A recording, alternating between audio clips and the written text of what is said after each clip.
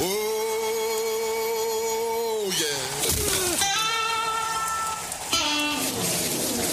Oh, yeah.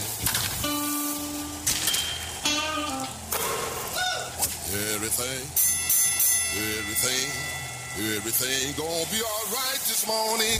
Live from the Delta Media Studios in Upper Lafayette, here is the producer extraordinaire, Hannah Five Names, and your big, bald, beautiful host, Raymond Parks III, better known as RP3.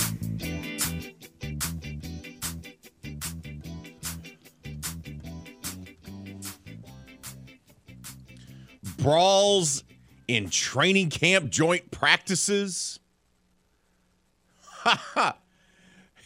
The best player in the National Football League. The best. He's a defensive player. His name's Aaron Donald. Swinging helmets in a joint practice. Woo! The season's about to kick off. Good morning. Welcome to RP3 and Company. I'm your host, the big, bald, and beautiful one, Raymond Parks III. I'm joined here inside the studio by the producer extraordinaire, Miss Hannah Five Names. We have a jam-packed Friday edition of the show to deliver to you today. Got 5 guests. 5. That's how we're going to get you ready for the weekend. The first weekend of college football, the last weekend of the NFL preseason, Tour Championship weekend, Stros continue rolling right along, Jamboree weekend for high school football. Oh, man, we're going to touch on all of it. Hour from right now, our friend James Yasko from the Lima Time podcast and the Houston Chronicle will join us talking all things Stros. They completed the sweep of Carlos Correa and the Minnesota Twins last night there at Minute Maid Ballpark. And they gear up for a key 3-game series against the Baltimore Orioles, who are fighting to get into the playoffs as well. So another good series for the Houston Astros. So we'll talk all things Stros with James Yasko at straight up 7 o'clock. At 7:30, we'll talk to our friend Hunter Bauer from GoPreps.com. We've previewed Class 1A, Class 2A last week while I was in Chicago. Jim Gazzolo and he did Classes 3A and 4A. We're going to finish off things with Class 5A preview for high school football and touch on a couple other topics for the upcoming season. At 8 o'clock, we'll keep the high school football talk rolling right along as Travis Blaze joins us from Westminster Christian Academy. The head football coach. They have their jamboree tonight. They're coming off a great season, but they're looking for even bigger things in 2022. At 8:15, Nick Fondo, the final cashing tickets segment. That's right. Our good friend will give you some sports bets for the weekend. That'll be at 8:15. And at 8:30, John J. Hendricks from Sports Illustrated will join us to talk things all black and gold as the Saints gear up for their final preseason game tonight inside the Caesar Superdome. That'll be the Big Easy Blitz. Jam-packed edition of RP3 and Company. Plus, we'll unveil the game changer of the week phone call later on in today's show as well. But we're going to start off talking Saints. What are you looking for tonight? What are you wanting to see? You're probably going to see limited snaps for the starters, if at all. Jameis Winston says he wants to play. Whether or not the Saints are going to let him play tonight is a different discussion. But what are you wanting to see? The result doesn't matter, right? It's a preseason game. But there are some interesting aspects to this game that I'm looking for. Let's start on the defensive side of the football. This team will be led by its defense during the 2022 season.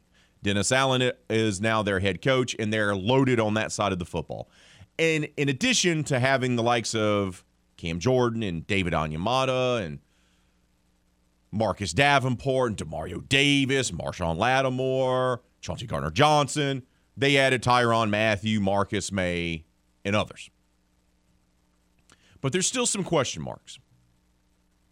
I'd like to see some more consistent play tonight from Peyton Turner, the second-year player, defensive lineman out of the University of Houston. He showed flashes last year, but injuries and a lack of consistency marred his rookie campaign.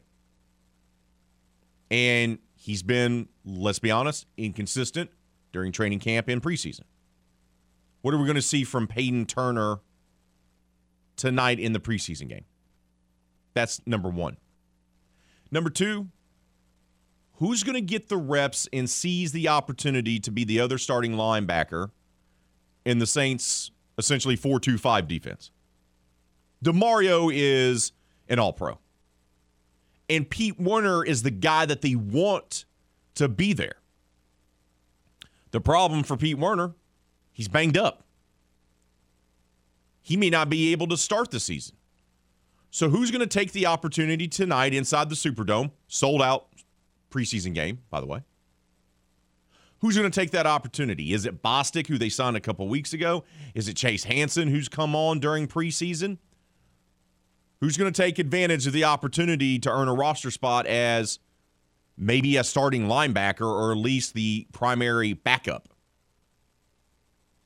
And then you go to the secondary. Lots of guys, not enough roster spots. Is Brandon Roby in danger of not making the team? Remember, he was the big pickup last year. Really haven't called his name a lot, heard it during preseason or during training camp. Because you got Lattimore and Paulson Adebo, your 1-2 starting corners. You know, they're going to keep P.J. Williams because he can play corner and safety. They like the versatility. Chauncey Gardner-Johnson is your slot guy. You got Marcus May, Tyrann Mathieu as your safeties. You drafted the young man out of Tennessee, Alontae Taylor. He's versatile as well, can play corner or safety. Daniel Sorensen may be the odd man out, who you brought in from the Kansas City Chiefs. Maybe. There's an abundance of wealth across the defensive line and at DB for the Saints.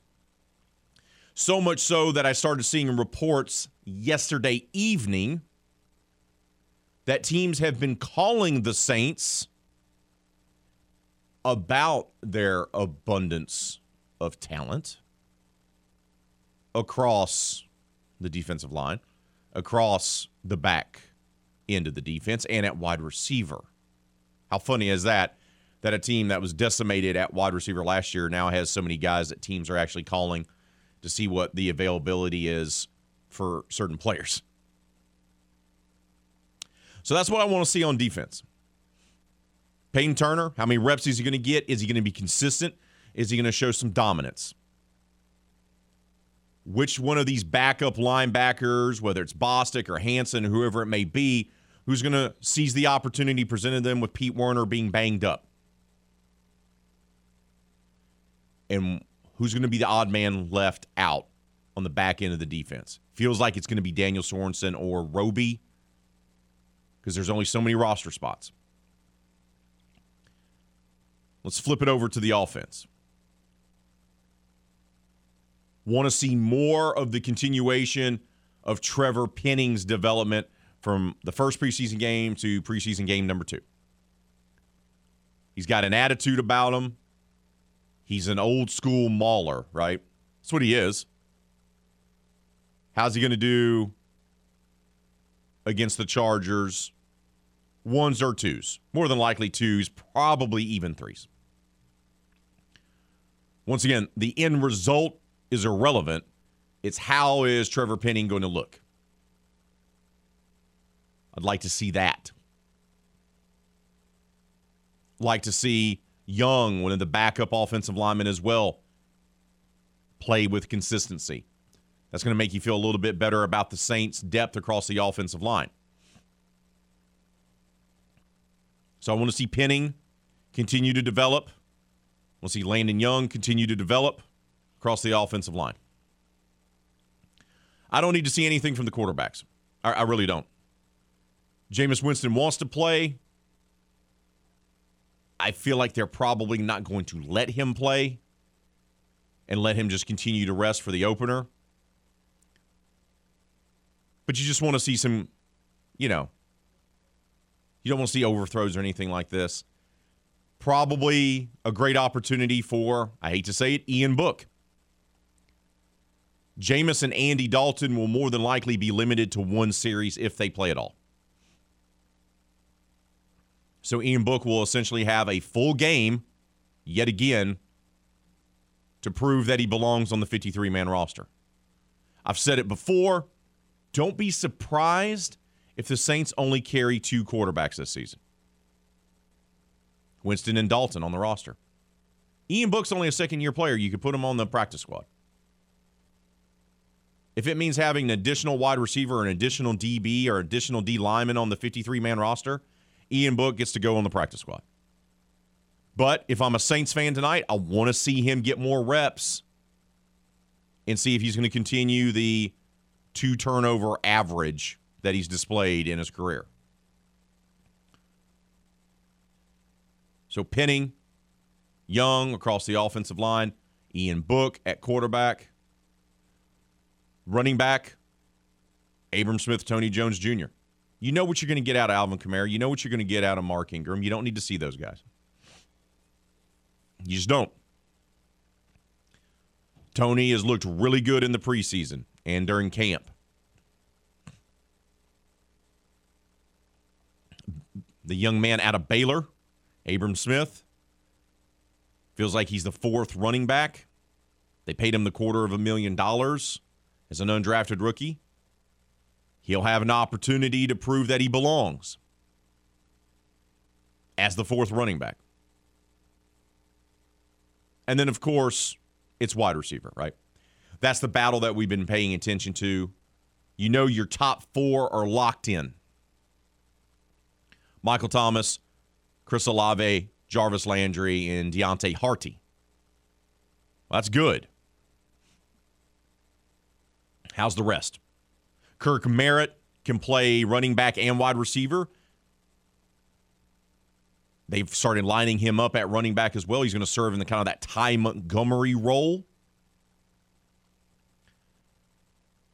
Marquez Callaway feels like he's the number 5 wide receiver on this team. It's the guy that led the team in receiving last year.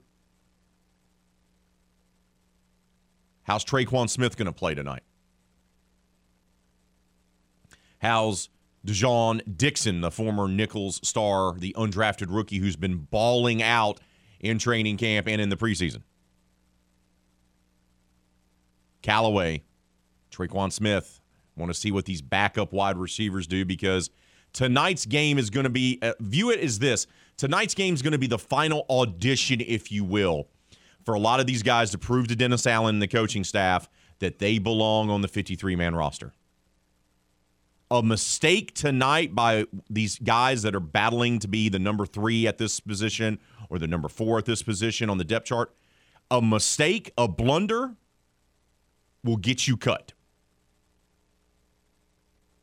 Even if you play average, it could get you cut.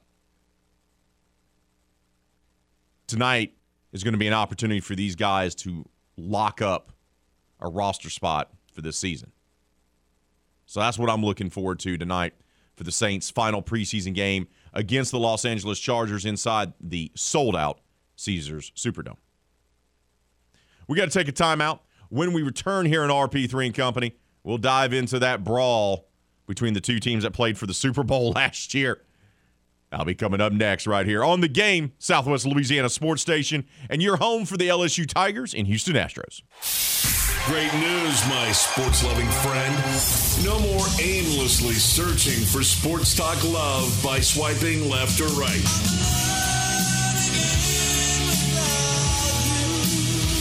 That's because you've already found the perfect match for sports talk love that is... Now back to the only lover you'll ever need. The Game. 103.7 Lafayette and 104.1 Lake Charles. Southwest Louisiana's sports station.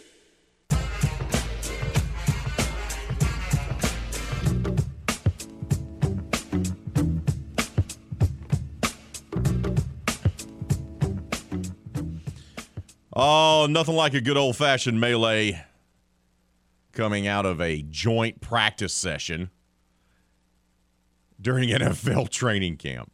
That's what occurred yesterday. The final joint practice between the Cincinnati Bengals and the Los Angeles Rams, the two teams that played in the Super Bowl last year, ended in fisticuffs. So much so that they had to step in and just end practice, and that's end of it. Now, typically, you won't see this with two teams that have this type of star power. But yet, here we are. yet here we are. First team defense, first team offense. First team offense out there for the Bengals. Joey B, Jamar Chase, the whole 9 yards. And practices have been a little contentious as it is. Earlier in the week, Thaddeus Moss laid a block on a defender, hurt his knee. So things have been chippy all week as it is. But Collins, the big free agent acquisition for the Bengals to help shore up their offensive line so Joe Burrow won't be murdered in the next 2 years, did not take kindly to the Rams defensive player wrapping his arms around him and around his chest a few seconds after Joe Mixon was already running downfield, the running back for the Bengals. So Collins didn't care for that. So he started swinging punches once he was free. This, of course, sparked a massive brawl with whistles and flags from the officiating crew because the joint practices do have officials. The coaches like having that because it simulates the game. Multiple helmets were removed. A Cincinnati Enquirer photographer spotted Rams defensive tackle and the best player in the National Football League, Aaron Donald, wielding a Bengals helmet in each of his massive hands. And afterwards, a video, and you can find it on social media, started circulating of him allegedly taking the helmet and swinging it multiple times. We believe it's him during the scrum. Aaron Donald is a big, scary man. He's the best defensive player of his generation. He's the best player in the NFL, the most feared defender in the NFL. And if I'm a Cincinnati Bengals lineman or just a player out there in the scrum, and I see angry dog on a chain in a junkyard Aaron Donald with two helmets in his hands, I'm fairly for certain, I'll speak for myself, I'm fairly for certain I'm going to make sure that there's at least a dozen people between myself and angry Aaron Donald. Like, that's just not the guy you want to be dealing with when he's angry. He plays with a ferocity to begin with. And you done made him so angry that he has two Bengal helmets in each. He has a Bengal helmet in each hand, and he is ready to swing. Woo! Things getting chippy final week of the preseason. These guys are ready to play. These guys are raring to go. Now, Aaron Donald's built that way. He's always ready to go, which is why he's the best defensive player in the league and which is why he's the best player, period, because he's built differently than most guys. And if I'm a Rams fan, I like this. I like the fact that my team is playing with a bit of a chip on their shoulder. I like they're out there ready to get down and ready to brawl. And I know some of you are going to chirp up. RP3. You're a pro. You got to act like a pro. You're going to jeopardize your team. Well, here's the little thing. NFL does not punish players for shenanigans that take place during joint practices, by the way. Now, if this was a game, Roger Goodell, the Shield, steps in, lays out punishment. But the NFL has had a long-standing policy that they allow the individual teams and not the league itself to be responsible for imposing discipline for conduct of players during practices, including joint practices. So if there's going to be any punishment here for the brawl that took place in Cincinnati during the joint practices between the Bengals and the Rams, it's going to be punishment doled out from those teams. Do you think the teams are going to punish themselves? Do you think the Los Angeles Rams are going to punish their best player, Aaron Donald? Do you think that's going to happen? No, it's not. Rams coach Sean McVay said earlier that he didn't want to make a big deal of the brawl and said in some instances it was just two teams defending each other. Both coaches spoke to wanting to be safe and wanting to get the proper amount of work in. Quote, I just see guys swinging and some guys have helmets on, some don't. There's a scrum. You just never know what can occur. And my biggest concern is just unnecessary injuries for people that we're counting on, whether it's for our team or the other team, end quote. Bengals coach Zach Taylor said afterwards, it just got a little scuffly, end quote. The coaches don't care. Coaches secretly like this. They don't want anyone to get hurt. But coaches like their guys playing with a chip on their shoulder.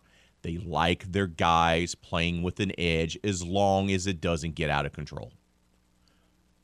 No one got injured. No one got seriously hurt. A lot of the brawl was, hold me back, bro, which is my favorite. Now, the NBA has mastered the hold me back, bro. NFL guys, they'll put hands on. But there you go. NFL, man. They're ready to go. Ready to get after it. We got to take a timeout. When we return here in RP3 and Company, Houston Astros. Carlos Correa came back to town. Had a nice little tribute video for him the other day, didn't they? And then they promptly swept his new team. 3-game sweep for the Stros. And now they welcome in the Baltimore Orioles. We'll break it down. We'll talk some Houston Astros baseball next here on The Game, Southwest Louisiana Sports Station, and your home for the LSU Tigers and Houston Astros. There are some hosts that talk like they know everything, but you don't have to worry about our guy, RP3. What you just said is one of the most insanely idiotic things I have ever heard. That's because he never knows what he's talking about. Everyone in this room is now dumber for having listened to it. Back to the show in the know. RP3 and Company on The Game. 103.7 Lafayette and 104.1 Lake Charles, Southwest Louisiana's sports station.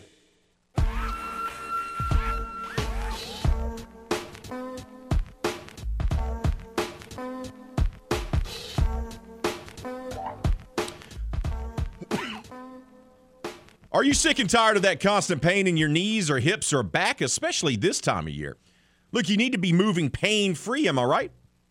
It's Raymond Parks III for the team at QC Kinetics. Look, QC Kinetics is helping people here every day, giving them lasting pain relief using the latest advances in regenerative medicine. The science is simple. They concentrate your own body's healing agents and apply them to your aching joints, restoring and repairing damaged tissue. No drugs, no steroids, and no surgery. Listen, the old remedies for pain are not the only remedies. You need to learn more about how regenerative medicine at QC Kinetics can change your life. Make this the last summer you suffer from chronic pain. They've got clinics here and all over America. This is the exciting new natural way to deal with joint pain with no side effects and no downtime. Call QC Kinetics for a free consultation today. That's 337-243-4222. That's 337-243-4222. Poll question of the day. It's time to unveil it. It's a busy weekend. Jamborees for high school football. Opening weekend for college football. Week 0 nonsense, if you will. But still, college football games. NFL preseason wraps up. Major League Baseball pennant races are in full effect. Oh, and not to mention, the Tour Championship is going on. So our poll question of the day is, what are you watching this weekend? Are you watching the Tour Championship for the PGA Tour? Scotty Scheffler put on quite the show yesterday. Are you watching the final Saints preseason game tonight against the Los Angeles Chargers? Are you watching any of this really good Orioles-Astros series? That's what I expect it to be at Minute Maid Park this weekend. Or are you watching college football week 0? That's our poll question of the day. We want to hear from you. Go leave your votes. Go leave your comments, rather, on Facebook and Twitter. But go vote. Right now, leading the way is a tie. Saints preseason finale against the Chargers, 30% of the vote. Also 30% of the vote goes to the college football opening weekend. 20% of the vote for Orioles-Astros, and another 20% for the Tour Championship. Lots of opportunities this weekend. Let's get to some of the comments. Hart on Twitter says, I'd really like to see the Saints ones get at least a series on either side of the football. Not necessarily going to happen, but would be good to see the potential of talent put on film. Here's to wishful thinking. Tom, though, says, hey, bud, I don't really want my ones on the field for any more than one series, but I agree. They need at least a taste of game speed. I want to see how Jabbo bounces back from a hit and how Thomas flows through his routes. Not worried about Juice or Olave, though. They're gravy, baby. They're gravy, baby. Tom says, I will also be watching, checks notes, the back of my eyelids. I may see if I can't watch a little Stroh's O's, possibly some week 0. Definitely not golf or preseason. Yeah, this is also the final weekend to charge those batteries and get you prepared for the gauntlet that's going to be the next 4 months, where there's going to be thrilling college football and NFL every single weekend. John Paul Cajun Daddy says, I will watch the Saints game, but I'll also be sneaking in some college football. It's football time. And I'll be watching some college football this weekend as well. Once again, I don't quite understand why Nebraska is playing Northwestern in Ireland, but I'll probably watch a little bit of that.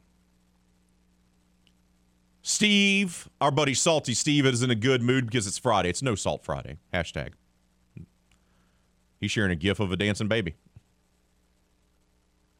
with the caption, football, all caps. Oh, man. Brody says, how can y'all forget the Little League World Series championship games?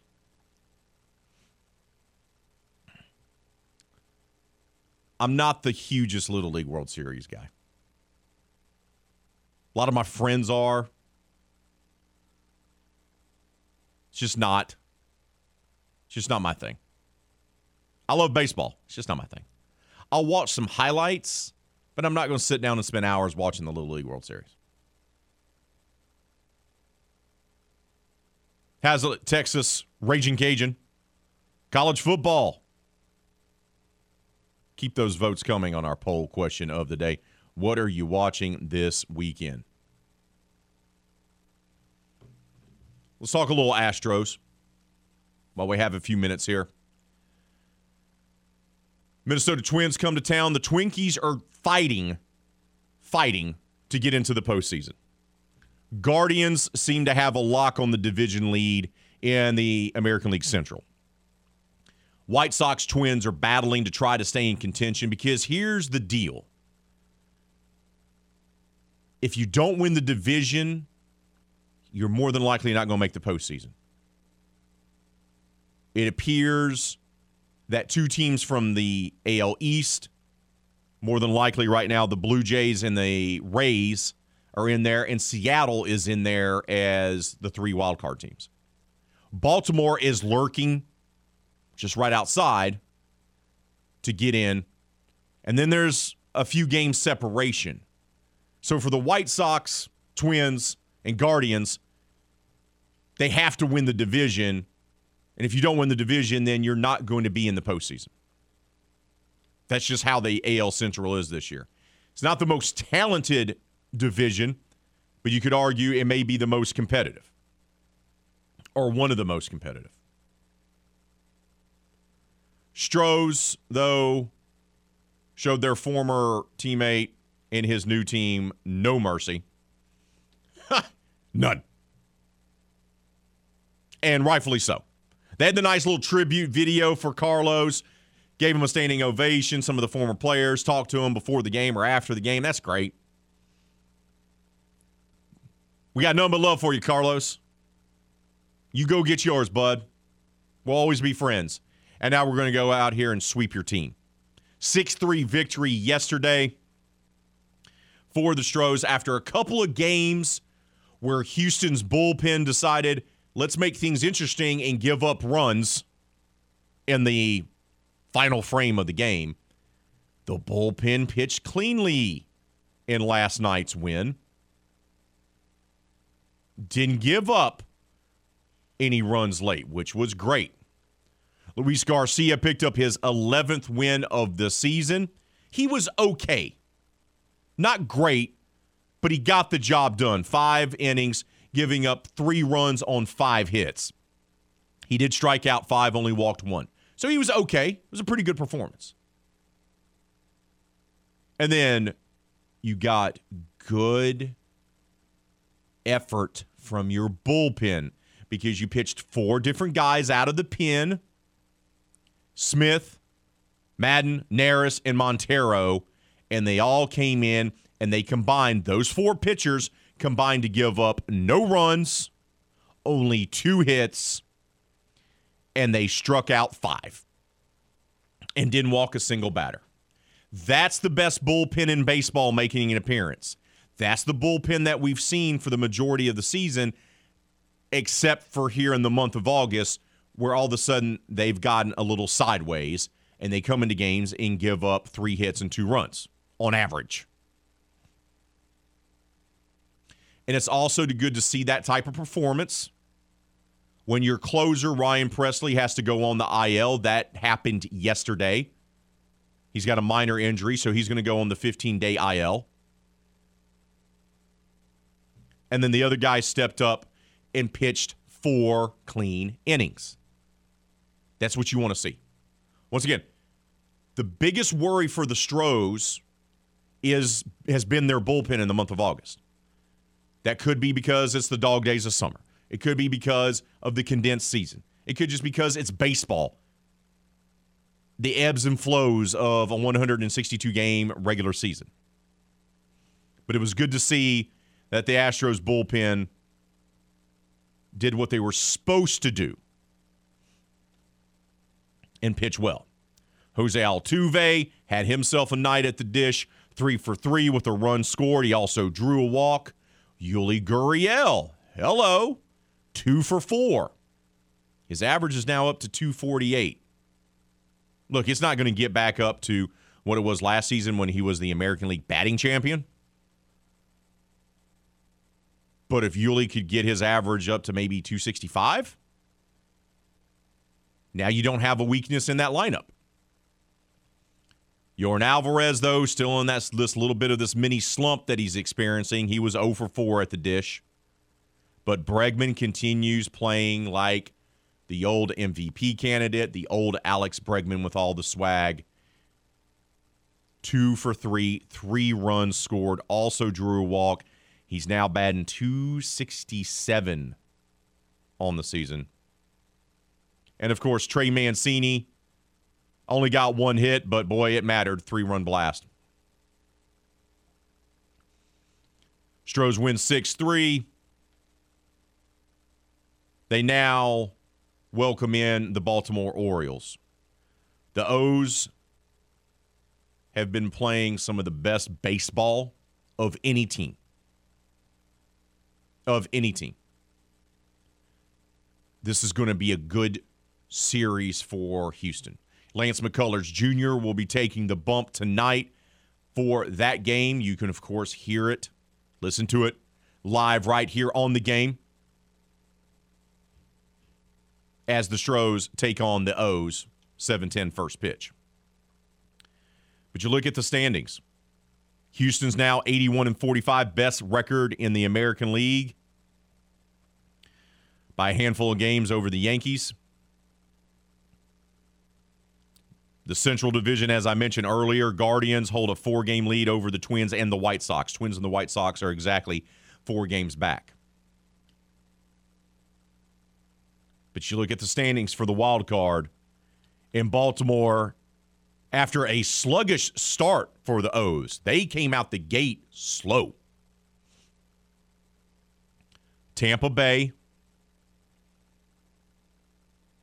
and Toronto are 1-2. They have a game and a half and a game up on Seattle. But the Mariners are firmly there in the number 3 spot with a 68-57 record. But right behind them are the Orioles. The Orioles are only 2.5 games. Seattle's got to worry about Baltimore breathing down their necks, as does Toronto, because Toronto, after experiencing a lull for most of August, they're now 7-3 in their last 10. Seattle, respectable 6-4.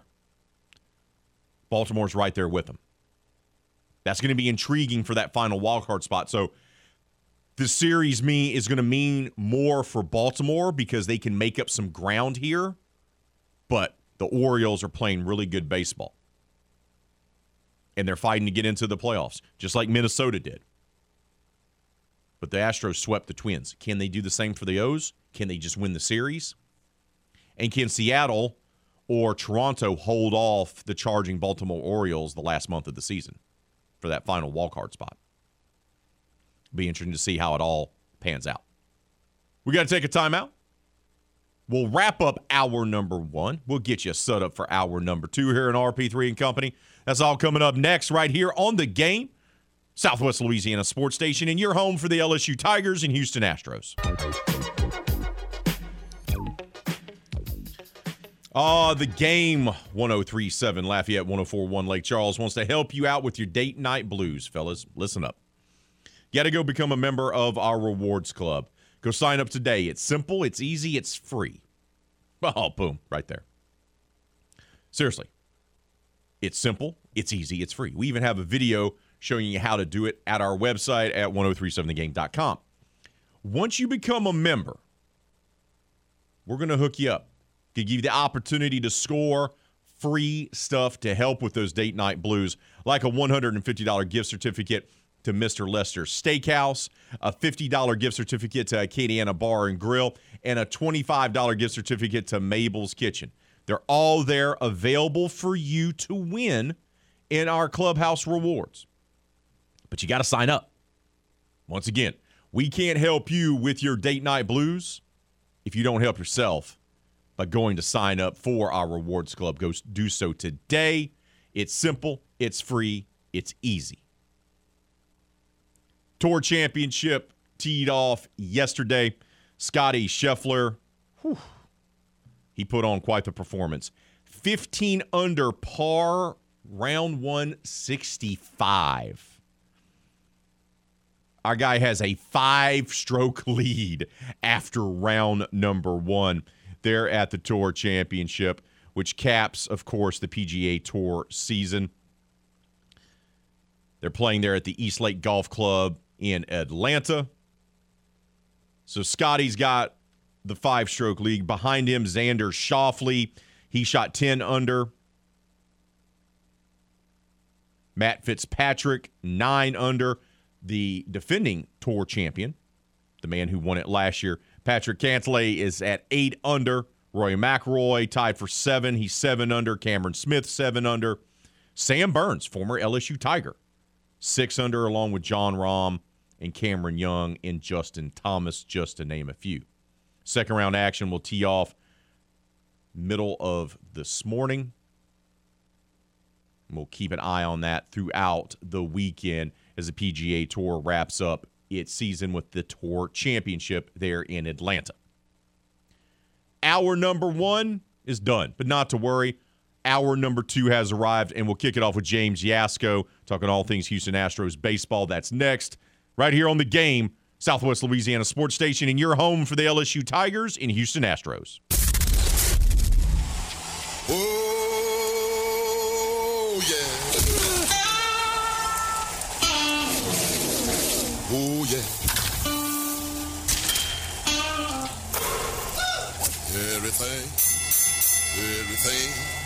Everything gonna be all right this morning.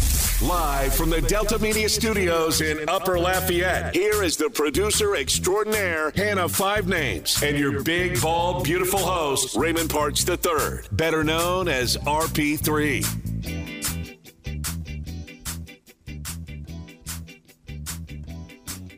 Here we are giving you some sunshine on a cloudy, dreary, rainy day yet again.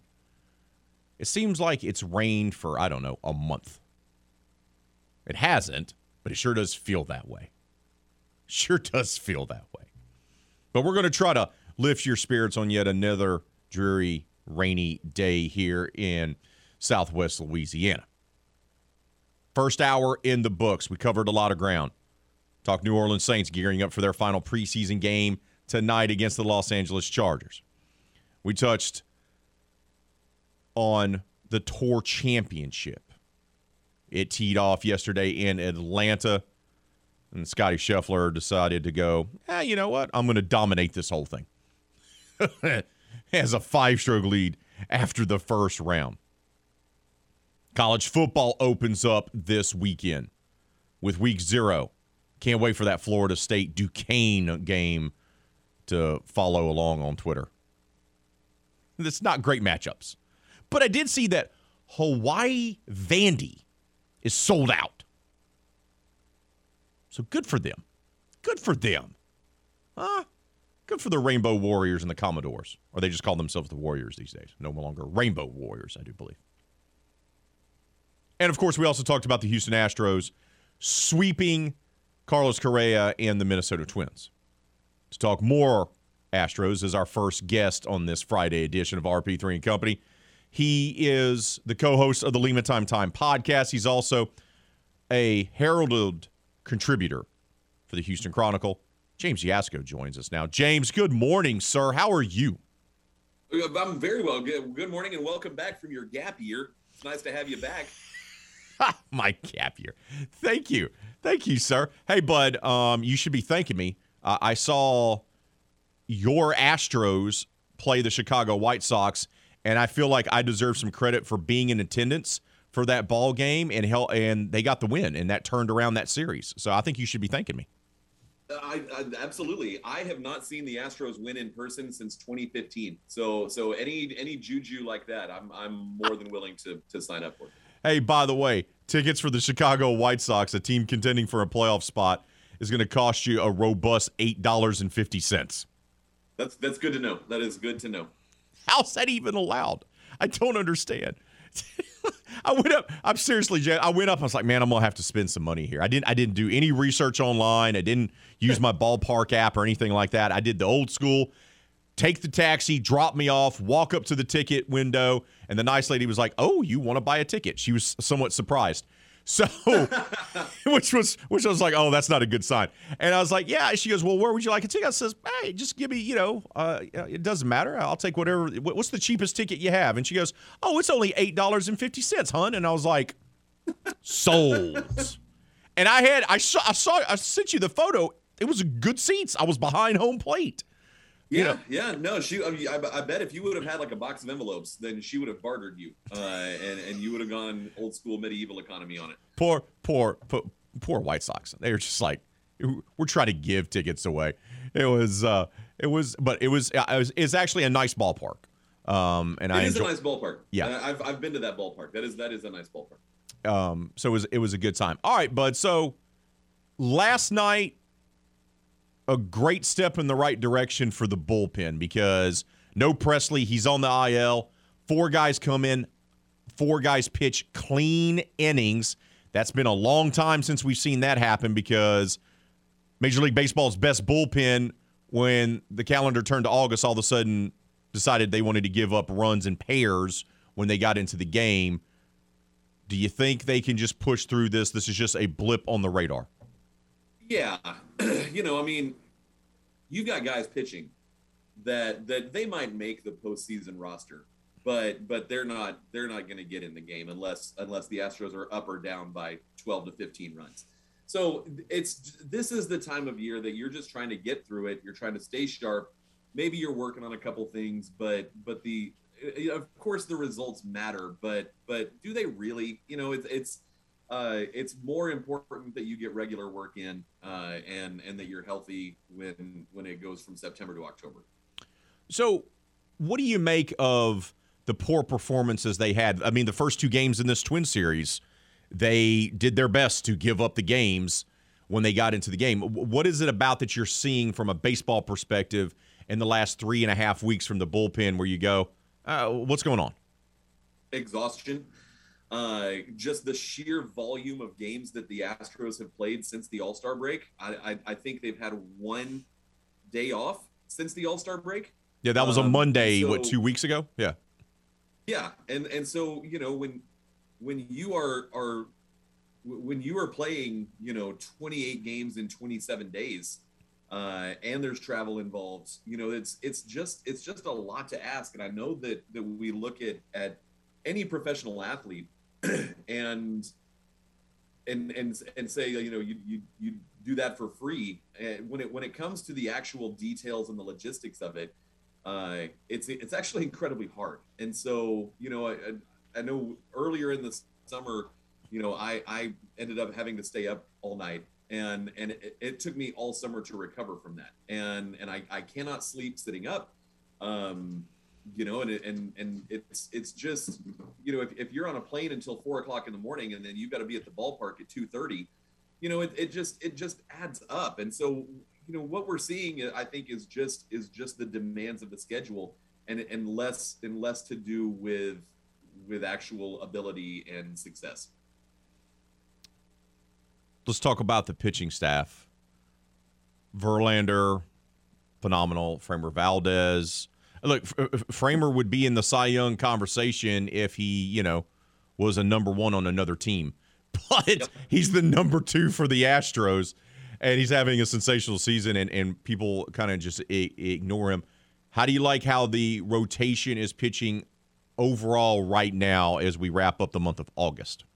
Oh, it's phenomenal. It's better than I think any of us really expected it to be. I think most people thought Verlander would be okay this year, but I don't know that anyone would have predicted this, and I don't know that Justin Verlander would have predicted this. And so, I think you're seeing with Verlander especially, you're looking at a guy that is, I think we all know that this might be his last year in Houston. I don't personally think that it will be, but a guy that's totally committed to winning it all this year, and I think that his ability to sort of mentor some of the younger guys in the rotation and just be a sort of a veteran stabilizing presence. Not the Astros are full of veterans by this point and postseason veterans, but I think that what we're seeing is sort of Justin Verlander in that Dumbledore role where he's just sort of managing everybody. He's managing everyone. He's more than likely going to win the Cy Young. But for Astros fans, they could care less about that, right? For the Astros fans, they just want to win the ultimate goal, which is winning the World Series. This pitching staff from front to back, starting rotation and bullpen, do you believe the Stros have the best pitching staff in Major League Baseball? And is the pitching staff that good that they can win a World Series? Yes and yes. But you just never know which faceless NL East team is going to come and ruin absolutely everything. You got that the NL East is full of it's 25 guys that look like youth pastors, and somehow, they handle a rotation of Verlander, Garrett Cole, Charlie Morton. It doesn't make any sense at all. So, but yes, I mean, as we sit here, front to back, the Astros pitching staff, the rotation, especially with like the Dodgers just lost Walker Buehler, right? Yeah. They've got Kershaw, but I still would put the Astros rotation up against the Dodgers. We're talking with James Yasko, co-host of the Lima Time podcast, as well as a contributor for the Houston Chronicle. He joins us here on RP3 and Company. Alex Bregman sure does look like 2019 Alex Bregman again, and he's looked that way for the better part of a month. He has the kid, got healthy, and now he's got that Bregman swag once again. It sure does seem that way, James. Hitting 380 in August. I mean, know. That's and again, we're not talking about, you can, it's what's great about baseball is you can cherry pick whatever stat you want, on and we're not talking about, since last Tuesday, Alex Bregman's hitting 380. We just talked about the volume of games that the Astros are playing. Like, this is a substantial sample size that we're talking about. And it's not as though, it's the Astros playing, the Pirates, in 19 of those games. I mean, they're going up against a pretty decent schedule. So, I mean, Bregman's back. He's back, but there's a weird thing with the Astros. It always seems like this happens for them. When one guy is on fire, it just so happens to coincide with somebody else in a slump. And Alvarez is in a bit of a slump here the last few weeks. What's going on with the big fella from Cuba? I mean, you can't reasonably expect Alvarez to, to put up, Barry Bonds numbers. I mean, that's, he's still, what is he, 25, 26. There's going to be ebbs and flows, and the concern over injury is a reasonable and valid concern. But again, I think it's just, it's being tired, and I think that I think he'll get locked in here pretty soon. He absolutely destroyed a baseball, in the last week or so. So it's gonna come back, but it's part of the ebbs and flows of the season. How do you think Mancini's made the adjustment? He had the 3-1 blast last night, but it seems like for him, feast or fathom, right? He'll go one night or a couple nights going 0 for 8, and then the next night he'll have a 3-run bomb. Yeah, no, that's just playing.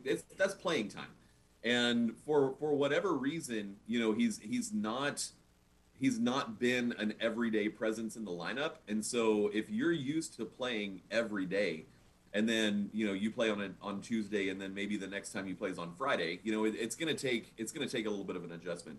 I think what we saw the other night with Mancini hopping out of the dugout and rolling up his short sleeves, ready to take on all of Minnesota, and not just the Twins, the entire state of Minnesota.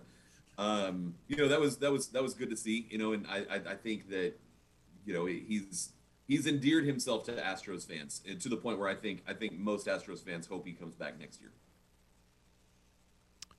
Jeremy Pena, another great young player, the rookie who replaced Carlos Correa. He had such a great hot start at the plate. He's cooled off a little bit. What do you think his role is going to be in this lineup coming down the home stretch and for the postseason? I think he's gonna be in the bottom of the lineup, and just they're gonna ask him to just get that experience and soak it up. Excuse me, and get a hit and turn the lineup over. I think that what we've seen out of Pena is the league has readjusted to Pena, and so it's on Pena now. And it seems like every, if you want to get Jeremy Pena out, you throw him a breaking ball away. Yeah. And he's gonna swing at it, and so he just needs to sort of make the correction to the correction and get back to where he was. James, let's talk about the American League, because the Stros are clearly the best team in the AL. The Yankees have faded a little bit, even though they've bounced back in the last 5 or 6 days. And I expect them to still be good enough to make a run in the postseason. Of the teams that are going to be in the mix, Yankees, Guardians, more than likely your division winners, Blue Jays, Rays, Mariners, as it stands right now in the wild card, Orioles are lurking. Who presents the biggest challenge, just from a matchup standpoint, for the Astros when it comes to the postseason? What's the team that you don't want to face? I mean, the second best team in the American League is clearly the Yankees, and they're going to be. Should that matchup occur, that's a marquee matchup, and given how the previous 6 games went between the Astros and Yankees are going to come in with something to prove, and they have the pieces capable of doing some real damage, and they have the. Not that you're looking for motivation come October. Everyone has the same motivation, but given the history between the two teams over the last 7 years, that's going to be a dangerous matchup. And you think it's going to be a dangerous matchup even with Aaron Boone as their skipper? Well, he's a moron, and that is very well established. But I think any one of us could probably be named manager of the Yankees, and just given the talent on the roster, win 90 games. So, I don't know, his job comes in managing those personalities and managing egos. Even with Aaron Boone, despite Aaron Boone, I think the Yankees could have some success. All right, one more for you, brother, before we let you go. Orioles have been playing really good baseball the last few months. They put themselves in contention to sneak into the wild card. What are going to be the big challenges the O's are going to present this Astros team this coming weekend? I think the biggest challenge, and I think where Baltimore has had some success, is that they're no one gets jacked for playing Baltimore. It's a gorgeous ballpark, but I think what Baltimore has been able to take advantage of is people overlooking them. And then they sort of hop up and punch you in the mouth, and before you know it, you've dropped 2 of 3. So it's just a matter of taking, and good for the Orioles. I mean, they've been through absolute hell, them and their fans since 2016, really. And it's former, their GM's a former Luno guy. So it's good to see. I think baseball's better for it when Baltimore has a competitive team. James, we're better for having you on this show every week, brother. Sorry, we ran out of time for English Premier League soccer talk. Hopefully next week, though, bud. Hopefully we'll put some time aside for that. I know that it's about to be a very fun time for sports fans in Southwest Louisiana. But I promise we will talk about the game that everyone's getting up for on Saturday, and that's the Leeds United Brighton game. Thank you, James. Have a good weekend. You too, bud. That's James Yasko from the Lima Time podcast and contributor to the Houston Chronicle, joining us here on RP3 and Company. We got to take a timeout. We'll update that poll question of the day next. You're listening to The Game, Southwest Louisiana Sports Station, and your home for the LSU Tigers and Houston Astros. There are 2 types of sports reporters. Those who are respected for their ability at building relationships with coaches and players. And here's our game plan. Then there are those whose method of reporting is getting hammered with a college football team at Pat O's. We're going streaking! We'll let you guess which one RP3 is. Back to more RP3 and Company on The Game. 103.7 Lafayette and 104.1 Lake Charles, Southwest Louisiana's sports station.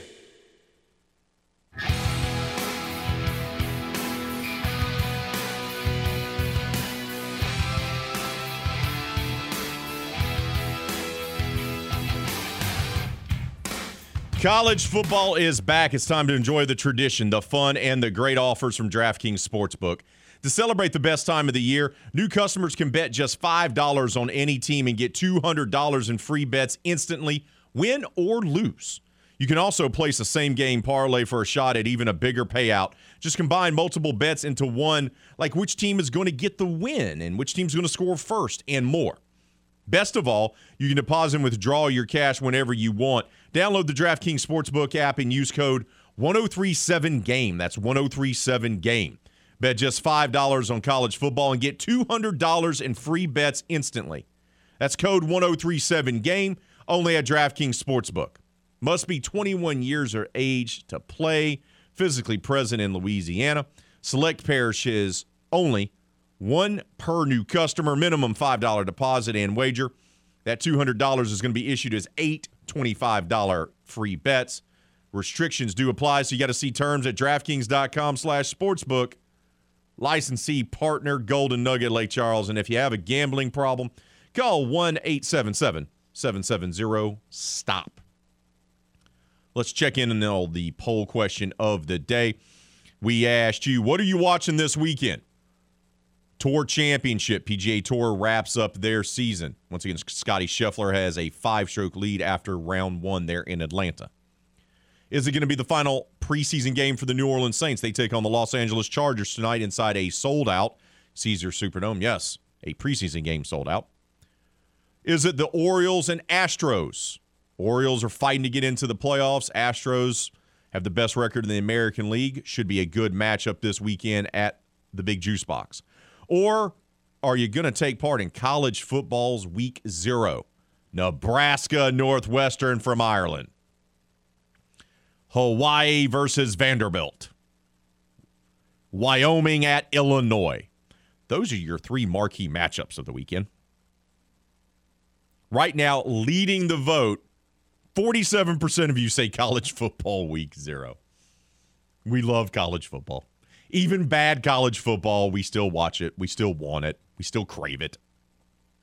28% of you say the Saints preseason game. 14% say Tour Championship. 11% say the Orioles-Astros series. Brad on Twitter says, thanks to YouTube TV and ESPN Plus, all of Week 0 with main focus on Nebraska Northwestern and Florida State, but also a couple series of the Saints. Yeah, Florida State's taking on Duquesne. Did you know Duquesne had a football program? No. Now you do. That's going to be the Seminoles' warm-up before taking on LSU inside the Caesars Superdome a week from Sunday. Duquesne. What a warm-up. JPK, the OD, boy, football is back. And he shared a gif of a little girl being a maniac after eating cotton candy. I can speak from experience. You give a small child cotton candy, they will act like a maniac. Yes. Over and over and over and over again. Keep those votes coming on our poll question of the day. Once again, what are you watching this weekend? Tour Championship, Saints preseason game, Orioles, Astros, or college football Week 0? We got to take a timeout. But when we return here on RP3 and Company, Hunter Bauer from GoPreps.com. We've been previewing high school football by classification the last few weeks. Today we'll wrap things up talking about Class 5A. That's right, Acadiana High, Karen Crow, Southside. We have them on our network of stations this coming season. Barb as well. Hunter will break it all down for us. That's coming up next right here on The Game, Southwest Louisiana Sports Station, and your home for the LSU Tigers and Houston Astros. A recent survey discovered that Game listeners prefer our station than going to the dentist. Take that, dental hygiene. This is The Game. 103.7 Lafayette and 104.1 Lake Charles, Southwest Louisiana's sports station.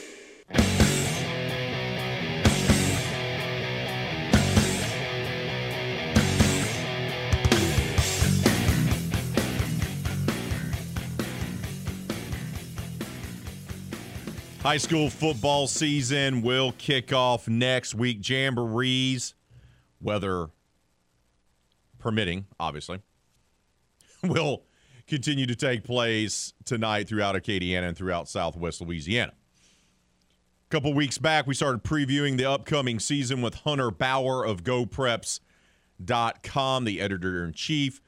and he rejoins us once again here as we wrap up our season preview. Hunter, good morning to you, brother. How are you?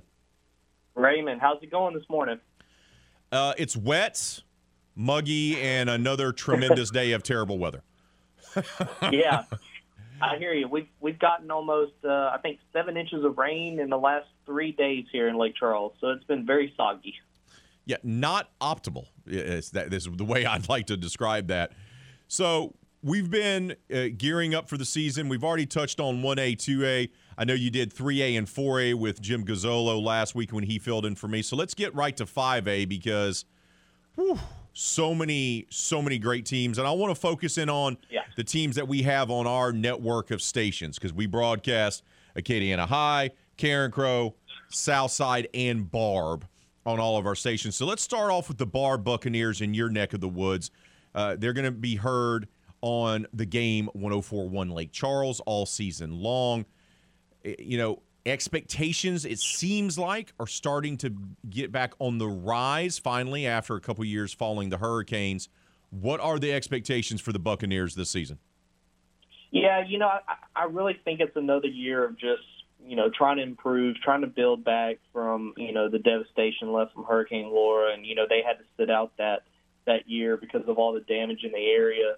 But then, you know, 2021 was really a rebuilding year. But you got to see playmakers like Jamal Levi and Will McLean come out and, you know, really put on a show. Jamal Levi was the leading receiver in the state last year. He's coming back this year. But, you know, the Bucs, they return 14 total starters, 7 on each side. So I think there's going to be a lot more experience there, you know, a lot more they've been together now for 2 years, which makes a whole difference, especially after sitting out for a whole year. But I'll tell you what, up district, you know, they got a pretty good non-district schedule, you know, so only time will tell, especially with Carencro coming to the mix in this district now. But I think the Barb Bucks, they're going to be back. I think we'll see them in the playoffs. You know, will they be competing late November? Again, only time will tell. But they definitely do have the weapons there to definitely make a run should they stay healthy. So it's going to be interesting to see how that plays out with them. Yeah, Barb, because of how massive 3-5A is now with the addition of Carencro, you know, they only have 2 games that are non-district games on the schedule. That's and that, right. Of course, is LaGrange, who they're opening up with, and then playing Pineville there in week 4. Let's stay in that neck of the woods, and let's stay in that district. What about Sulphur? You know, I've seen them play over the years, the last few years, even saw them play the year after the hurricane or the season right after the hurricane when they were one of the few teams that actually got to play their season. What can you tell us about the Golden Tours? Yeah, you know, Sulphur's one of those teams that a lot of people have been talking about how they could, you know, actually, you know, be one of the teams from over this way that can compete with the Acadianas and the Carencros. You know, Chris Towery always has his squad ready to go, and you know, they always have a good bit of talent over there. So it's going to be interesting to see how they're able to compete again with the large district. They don't have they don't have a lot of time to get ready for a district like that. So you know, I think it's going to take a game or two for them to, you know, get their feet under them, see what's going to happen. But you know, they did lose a little bit of talent from last year, so it's going to be interesting to see how they replace them. But you know, hey, look for Sulphur to you know, be in the mix there in that district. And I tell you what, to have those games against, you know, between Sulphur and Barb and Sulphur and Sam Houston and things like that, it's going to be good to see that again, see those rivalries renewed once again. So yeah, I don't know. Time will only tell for Sulphur. I'll be interested to see how Chris Towery is going to have his teams prepared really come week 3 when district starts. You mentioned Sam. What about the Broncos? What are folks expecting to see out of them this year? Yeah, you know, Sam, I think they're going to be a little young this year. Really a rebuilding year for them. They're one of the schools that kind of struggled as well coming out of the hurricane. But I tell you what, their new coach Chad Davis, he's not afraid to get his team to go up against the best. I mean, they opened up the season with West Monroe last year, and again in a tough district. But they bring 8 starters back on offense, so I think again there's going to be some experience coming back. I think they're going to be able to roll and do some good things on offense. Very motivated and a young football team, but they're very motivated. I think they're just looking for a good bounce back, just like Barb and Sulphur are from what they've been through the last 2 years. We're talking with Hunter Bauer. He's the editor-in-chief of GoPreps.com, all things Louisiana High School. We're previewing Class 5A, of course, huge district for us here in Southwest Louisiana. Like I said, we'll be broadcasting Barb High School football games once again on the game 104.1 Lake Charles. In that same district, though, we'll also be having Carencro High, the Golden Bears.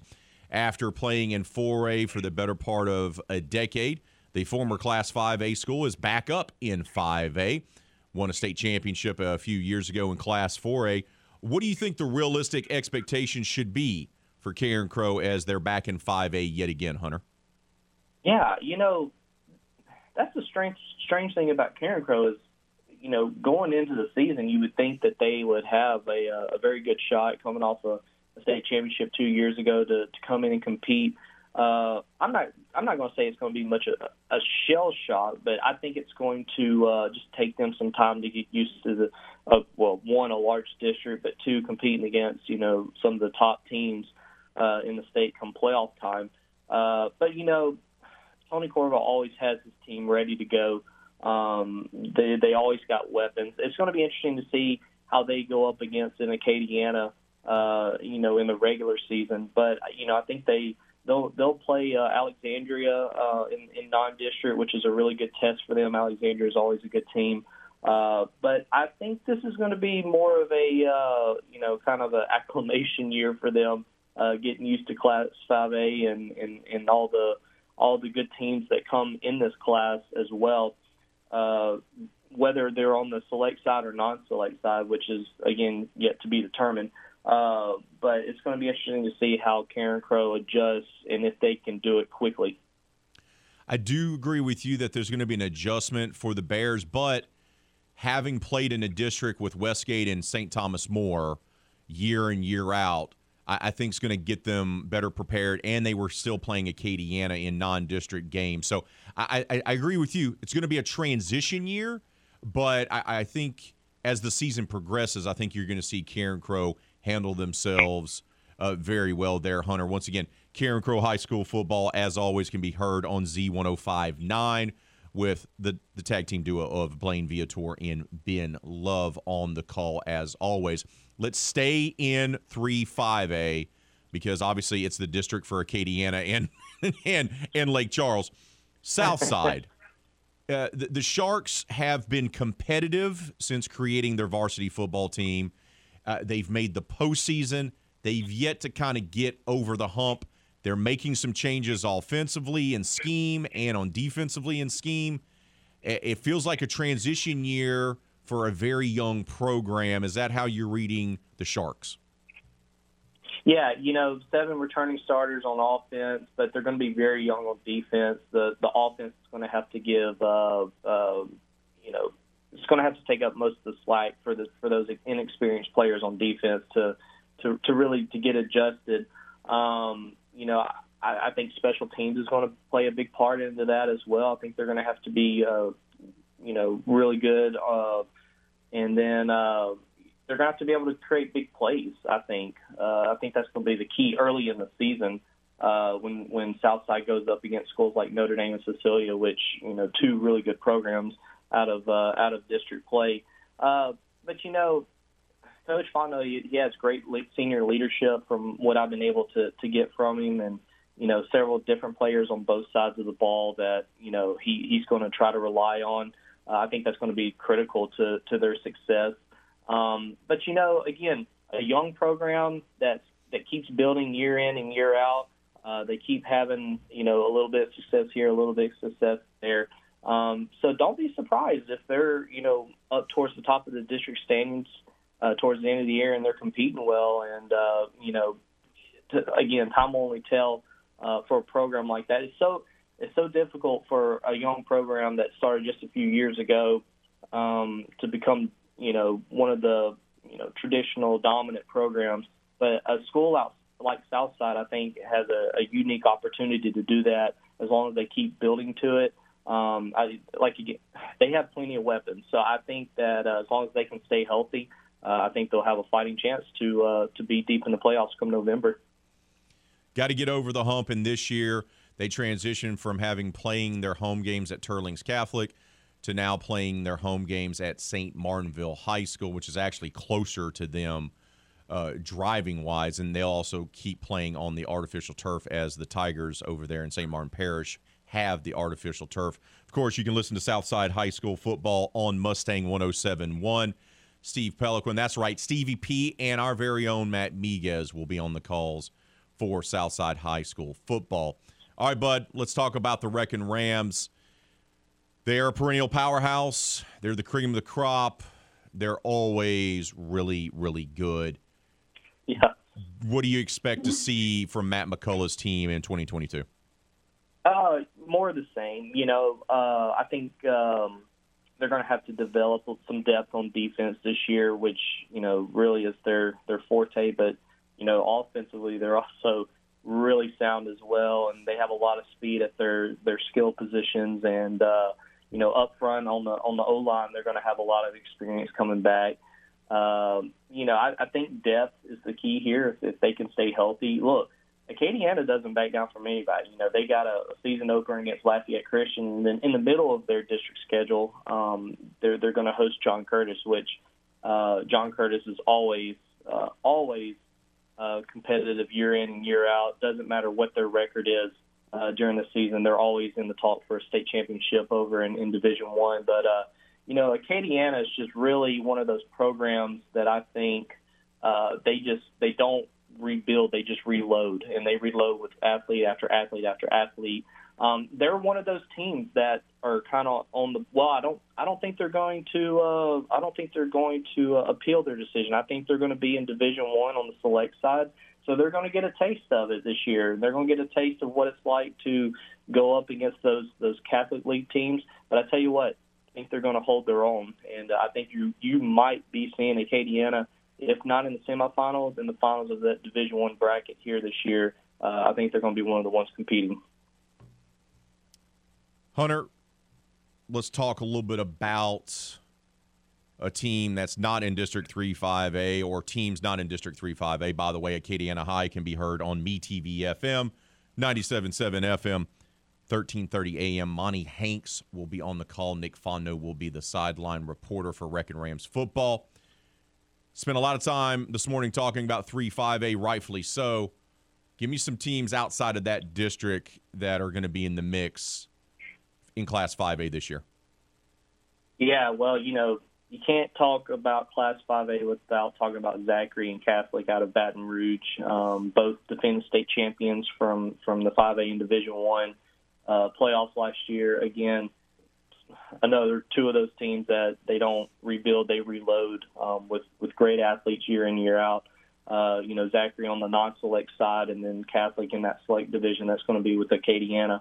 But then, you've got a new member as well this year, and that's Edna Carr. And they're one of the teams that are appealing their decision, so we don't know what side they're going to be on, but it doesn't matter what side they're going to be on. They're always going to be competing. They always have the athletes as well. And this is their first year in Class 5A, so we're going to really see how they play with the big boys, and I think they're going to play really well, to be honest with you. But, being up in northeast Louisiana, you've always got West Monroe and Ruston and Ouachita Parish that are always competitive. I think West Monroe is going to be down a little bit this year, but you can never count them out, never. And then Ruston, I think they're going to be loaded as well. You might see them playing late in November. And then, like I said, you can't count out Alexandria. We're going to see what they look like against Karen Crow here in the next couple of weeks. And then down in the New Orleans area, again, you got John Curtis, you got Brother Martin, you got Ponchatoula. And then also be on the lookout for Woodlawn out of Baton Rouge. Marcus Randall coaches that team. They got a really good quarterback in Ricky Collins. So a lot of great talent. That 5A poll that we put together was very difficult to put together the way it was. You could have stacked any one of those teams into that number one position and not had a wrong choice. So going to be interesting to see how that plays out this year. But definitely going to have to keep your eye on Acadiana. I feel like they just sometimes fly below the radar, but they always end up whatever side they're on. They always end up as a state title contender. So it's going to be interesting to see. But again, never count out the Barbs and the Sulphurs and the South Sides as well. This is a great season with a lot of great storylines leading into it. I think you're going to see some shocks and some upsets. And, man, we're going to be there to cover it all the way. Hunter, appreciate your time as always, brother. We'll touch base with you throughout the season. Keep doing the great work with GoPreps.com, my friend. We'll talk to you soon. All right, Raymond. Thank you for your time. Y'all have a good one. That's Hunter Bauer, GoPreps.com, previewing Class 5A for high school football here on RP3 and Company. We got to take a timeout. We'll wrap up hour number 2, update that poll question of the day. That's all coming up next right here on The Game, Southwest Louisiana Sports Station, and your home for the LSU Tigers in Houston Astros.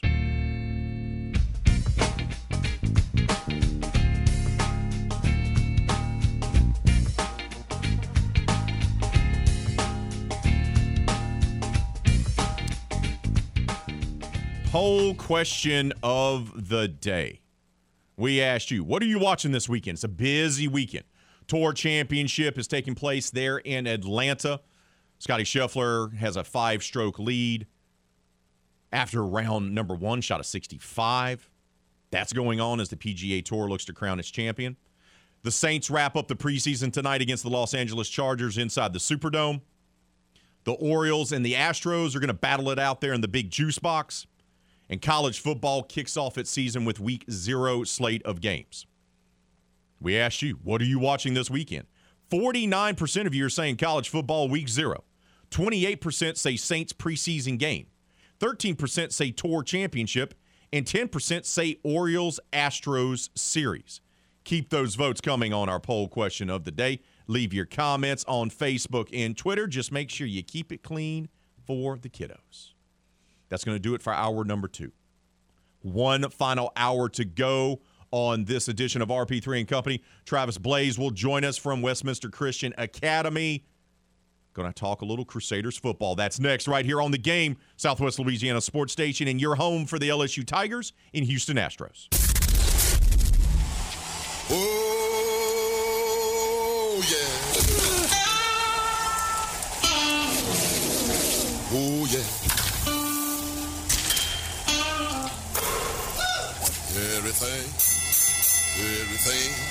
Everything gonna be all right this morning. Live from the Delta Media Studios in Upper Lafayette, here is the producer extraordinaire, Hannah Five Names, and your big, bald, beautiful host, Raymond Parks III, better known as RP3.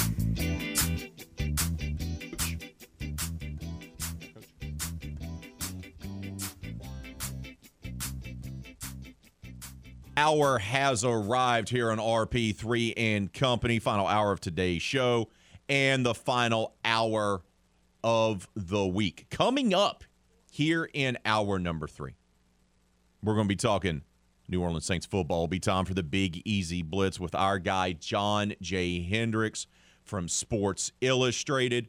He covers the black and gold. That'll be coming up half an hour from right now, a little after 8:30. In about 15 minutes from right now, the final episode of Cashing Tickets with our guy, Nick Fondo, semi-pro gambler. Going to be talking about the weekend, college football Week 0. Maybe also get his thoughts on LSU, get his thoughts on UL, McNeese, some stuff like that. So that'll be coming up as well. Also a reminder, don't forget to vote on our poll question of the day. What are you going to be watching this weekend? Is it going to be college football week 0? Is it going to be the Saints' final preseason game against the Los Angeles Chargers tonight inside the Caesars Superdome? Will it be the O's Astros series at the Big Juice Box, or will it be the Tour Championship in Atlanta? Go vote on that. You can also leave your comments. Write comments in if you'd like. We've already had some people talk about the Little League World Series. But right now, it's time for us to talk some more high school football with the man in charge of the Westminster Christian Academy Crusaders. Joining us now here in RP3 and Company is Coach Travis Blades. Coach, good morning to you, bud. How are you? I'm doing well. Really appreciate you having us this morning, and excited to talk a little high school football. The season's finally here. It's finally here, brother. Let's go back to last year, though, if you don't mind, because you guys had such a great start to the season, had some struggles down the stretch, still thought you were good enough to get into the postseason. Unfortunately, you were left out. That disappointment, how have you and your staff used that as fuel for this year's team to get you guys back into the playoffs?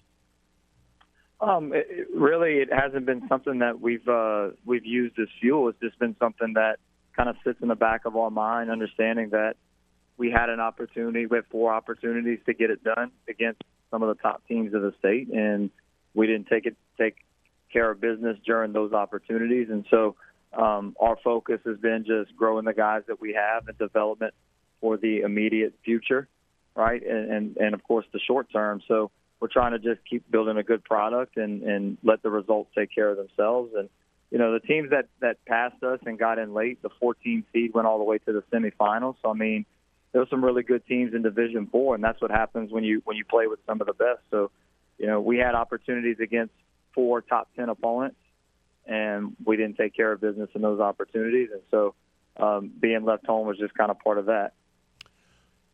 Now looking back in your evaluation of your team, of your staff, and everything that happened last season, what was the big difference in those games against those top 10 teams? If you won one of those, you get into the postseason.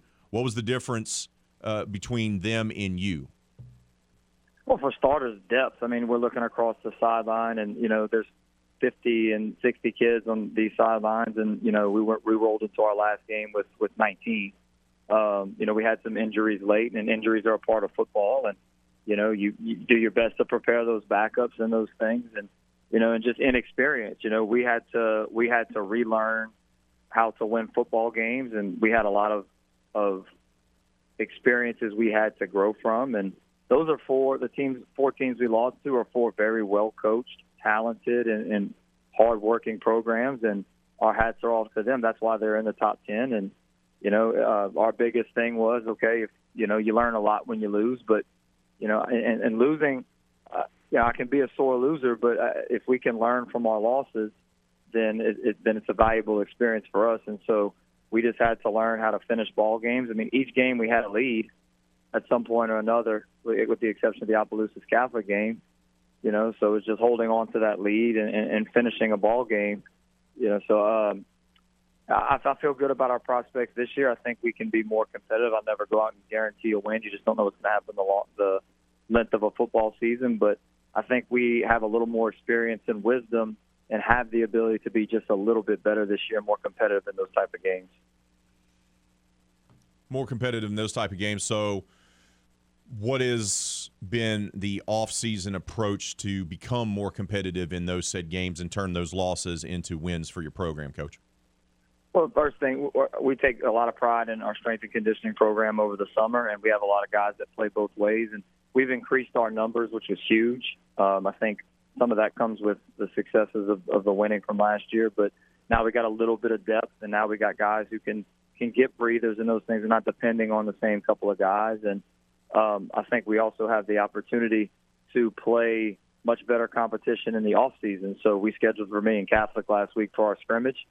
That's a perennial quarterfinal, semifinal team with state championship aspirations every year, and we're playing Ascension Episcopal tonight in our jamboree. That's a team with state championship aspirations. That's a developed program that's been to the state championship game. And, you know, no matter what happens in those games, it's good for our kids to be on the field with teams like that because it develops our ability to play in the big games. So now when district gets here, we're a little more prepared. We're talking with Travis Blaze, Westminster Christian Academy football coach. He joins us here on RP3 and Company. Let's talk a little bit about the makeup of this team, Coach. How many returning starters you have on offense, and who are some of those impact players that you'll be looking to lead your team on and off the field? So we returned a lot. We lost 5 seniors total, but in 1A, that's like losing 20 people sometimes. Yeah, it is. It's a great group of kids, great leadership. But we bring about 7 back on offense. We bring back the whole offensive line. I think that's going to be a unit that can be helpful for us. I think our big play guy is Tyler Dejean, wide receiver. He had 44 catches last year, a lot of productivity from the slot for us. He's probably our fastest kid. And he just always seems to find a way to make a big play. I mean, he had a walk-off touchdown in the scrimmage last year. He had a game-winning touchdown against Hanson last year. He had the game-winning touchdown in our spring game this year. I mean, he just always seems to find a way to make that big play for us. So he's somebody that I thoroughly expect to make some more big plays this year. He's kind of taking a leadership role. Like I said, our offensive line is definitely some people to watch. We have some really good players up front. And then, we're trying to replace a lot of productivity, losing Bryant Moore, but I think it's going to be replaced by committee with 3 different running backs and a group of wide receivers that can make plays for us. And the guy who's probably had the best offseason out of them all is Josh Casimir, wide receiver for us, played a little running back last year. He's a big play guy for us. He had 5 touchdowns in different ways last year, and he's gained a lot of weight from the weight room, had a huge offseason, and he's really taken a leadership role and taken pride in the little things. And so I do expect a big year out of him as well. I know at the 1A level you have to have guys play both ways, especially with the numbers being what they are. But who are some of those guys that on the defensive side of the football are going to be stepping up for you this year, Coach? Tyler, again, in the secondary is a good player for us. We got some guys that are better on defense than offense. We got some guys that can pretty much play. Now, they'll have to find a home somewhere on the other side of the ball, but we got some pretty good linebackers that are defensive specialists with Evan Lemon, Jamari White, and Blake Richardson, who could play a wide receiver for us if we need, and Blake could play a little running back, or if we really needed an emergency, put him in the O-line. I mean, so we have some good guys on that defensive side of the ball. And then I really like Bryce Guillory.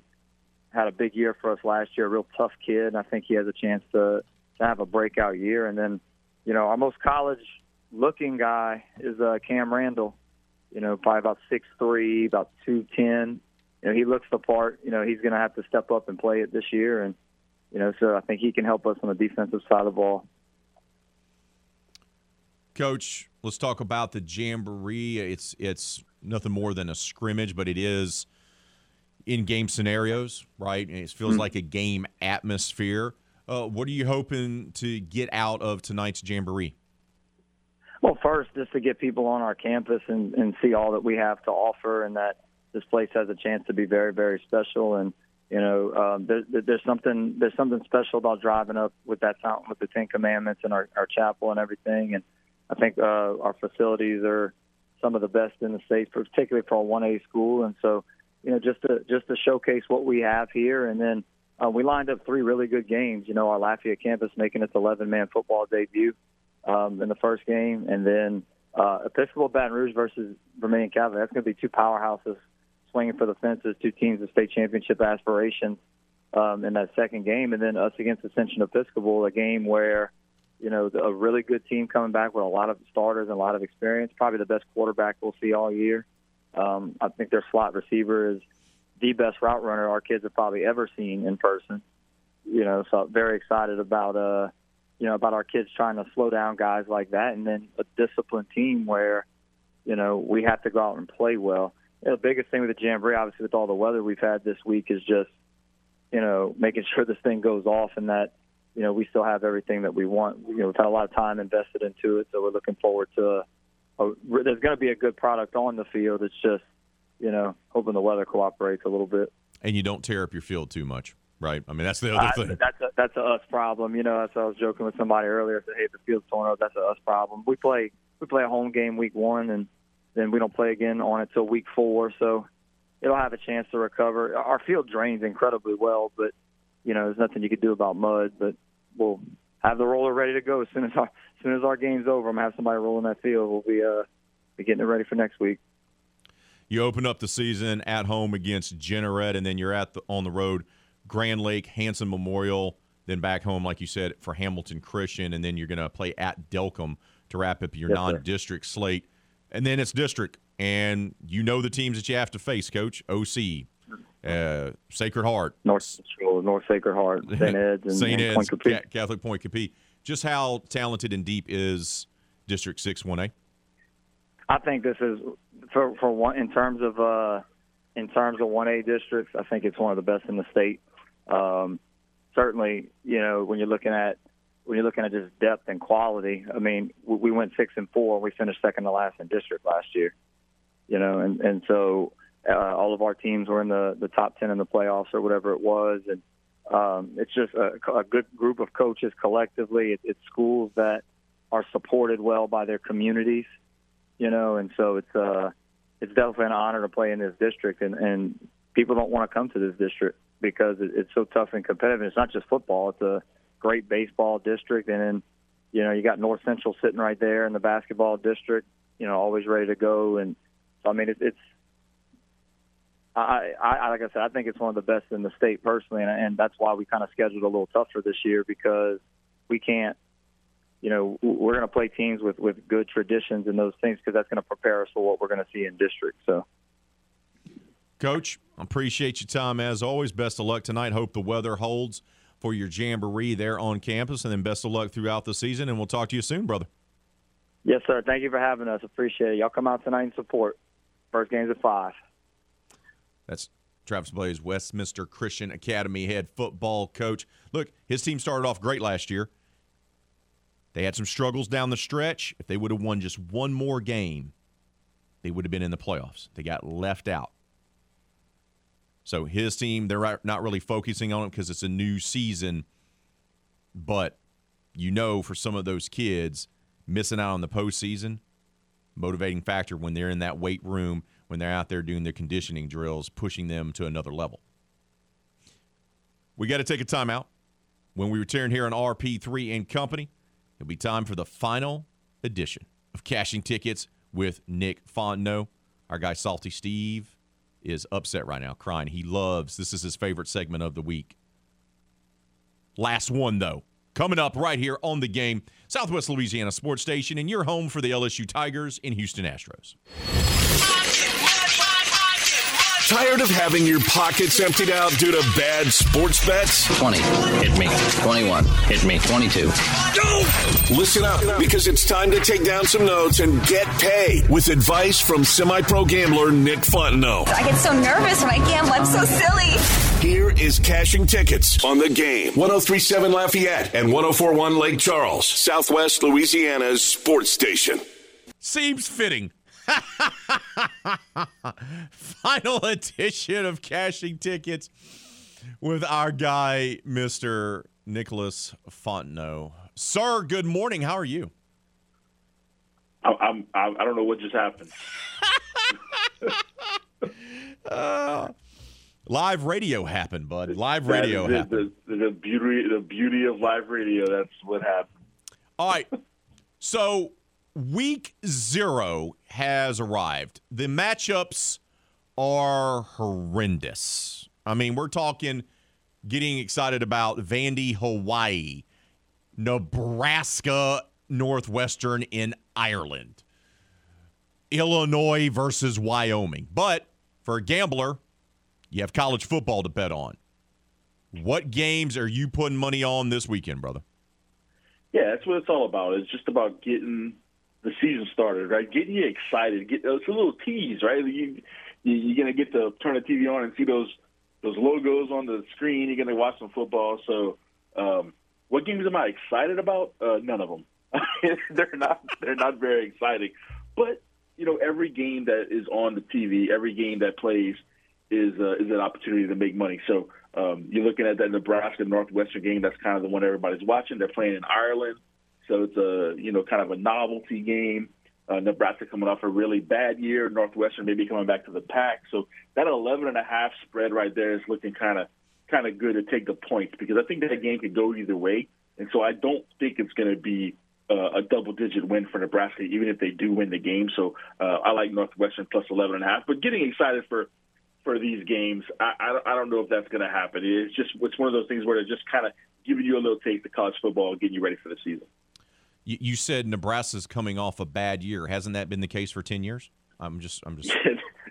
Yeah, they've been rebuilding for 10 years, and they're out of Martinez's. There's no more Martinez's that they can put at quarterback. I think they've had a Martinez quarterback in that team for like 12 years or something like that. So they're turning it over to a new guy. But I feel like Northwestern in that game to cover the spread. How much of a degenerate do you have to be to watch all the games this weekend? It's going to be appointment viewing to watch Hawaii Vandy. Well, that's the number one telltale sign of a degenerate is Hawaii. It's always those are the degenerates, the people that are watching the Hawaii game, because you watch that whole slate of Saturday games every single week, and then about 11:30 that Hawaii game kicks off. That's your last chance to either have a good weekend or catch up on some money that you might have lost. But the Hawaii game is always the sign. If you're into the Hawaii game or looking forward to the Hawaii game, you're either from Honolulu or you're just a degenerate gambler. That's all there is to it. Let's look at the teams that we care the most about here in college football. And let's start off with LSU. Brian Kelly era begins. They have some talent at wide receiver. Quarterback, I don't think it really matters who they pick there. I think they're very similar in what they're going to be able to bring to the table. He's revamped this roster. He's trying to revamp the culture. Over-under, what's the over-under on wins, and how are you betting it? The over/under is right where it should be. It's at 7, and that's kind of where I think it needs to be, because it's a perfect kind of testament of where the season is going to be. I think they have an opportunity to win 9, maybe 10 games.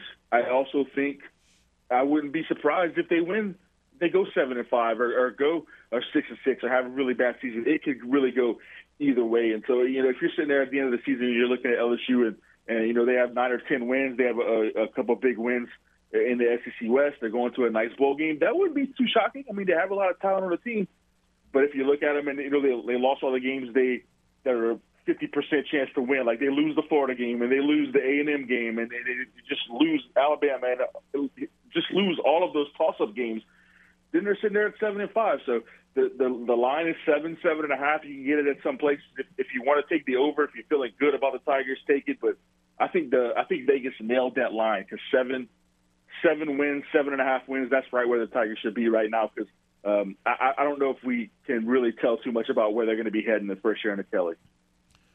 With that being the win total that Vegas says, does that make the opener against Florida State a week from Sunday a must-win then?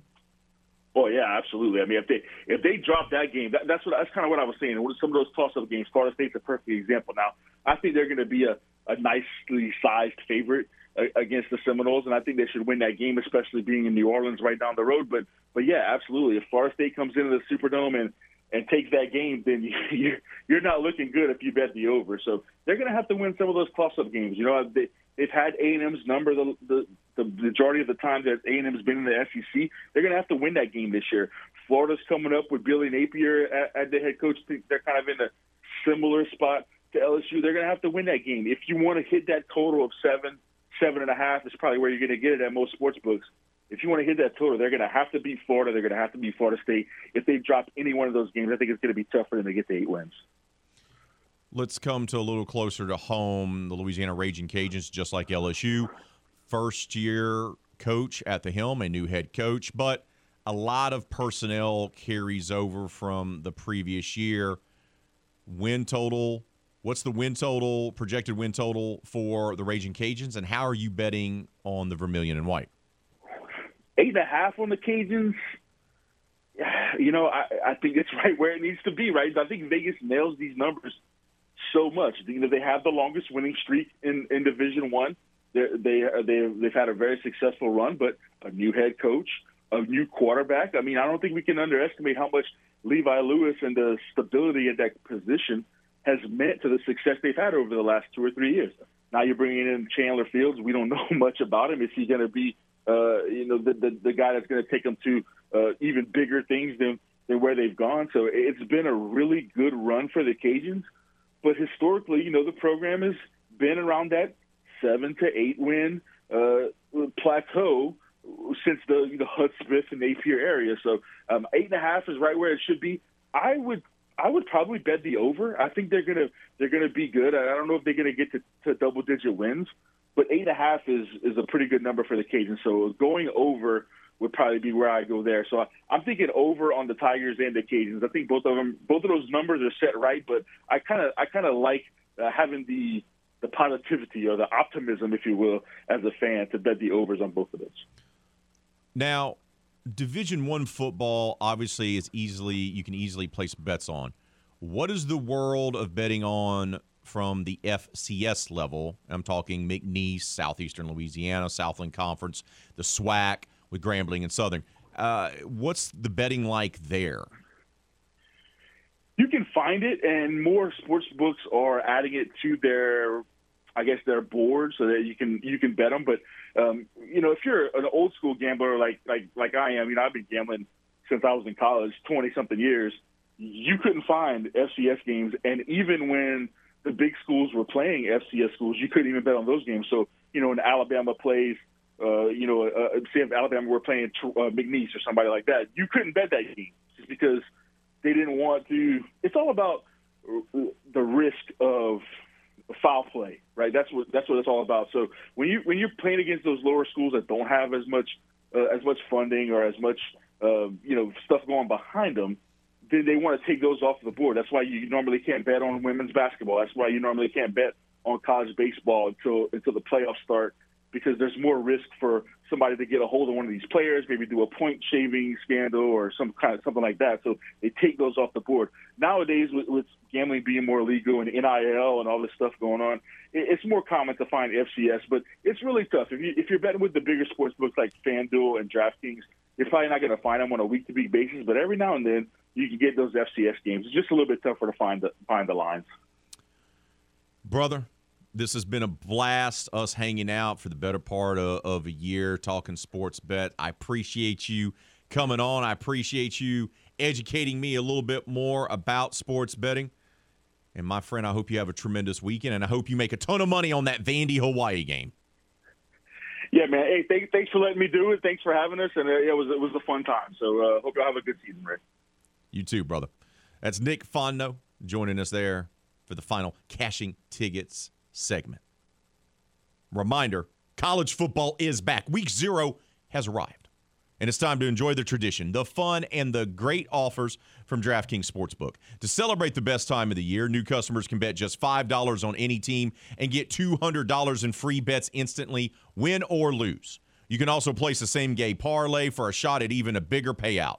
Just combine multiple bets into one, like which team is going to win and which team is going to score first, and more. Best of all, you can deposit and withdraw your cash whenever you want. Download the DraftKings Sportsbook app and use code 1037GAME. That's 1037GAME. Bet just $5 on college football and get yourself $200 in free bets instantly. That's code 1037GAME, only at DraftKings Sportsbook. Must be 21 years of age to play, physically present in Louisiana. Select parishes do vary. One per new customer, and minimum $5 deposit and wager. Your $200 are going to be issued as 8 $25 free bets. Restrictions do apply. See terms at DraftKings.com/sportsbook. Licensee partner is Golden Nugget Lake Charles. And if you got a gambling problem, call 1-877-770-STOP. We got to take a timeout. When we return here on RP3 and Company, it'll be time to talk to John J. Hendricks of Sports Illustrated, because it'll be time to talk New Orleans Saints football for the Big Easy Blitz. That's next, right here on The Game, Southwest Louisiana Sports Station, and your home for the LSU Tigers in Houston Astros. Houlihan is ready for Saints talk. They give to Kamara, breaks through, spins at the 2, into the end zone, touchdown! Time to talk Saints with the Big Easy Blitz here on RP3 and Company.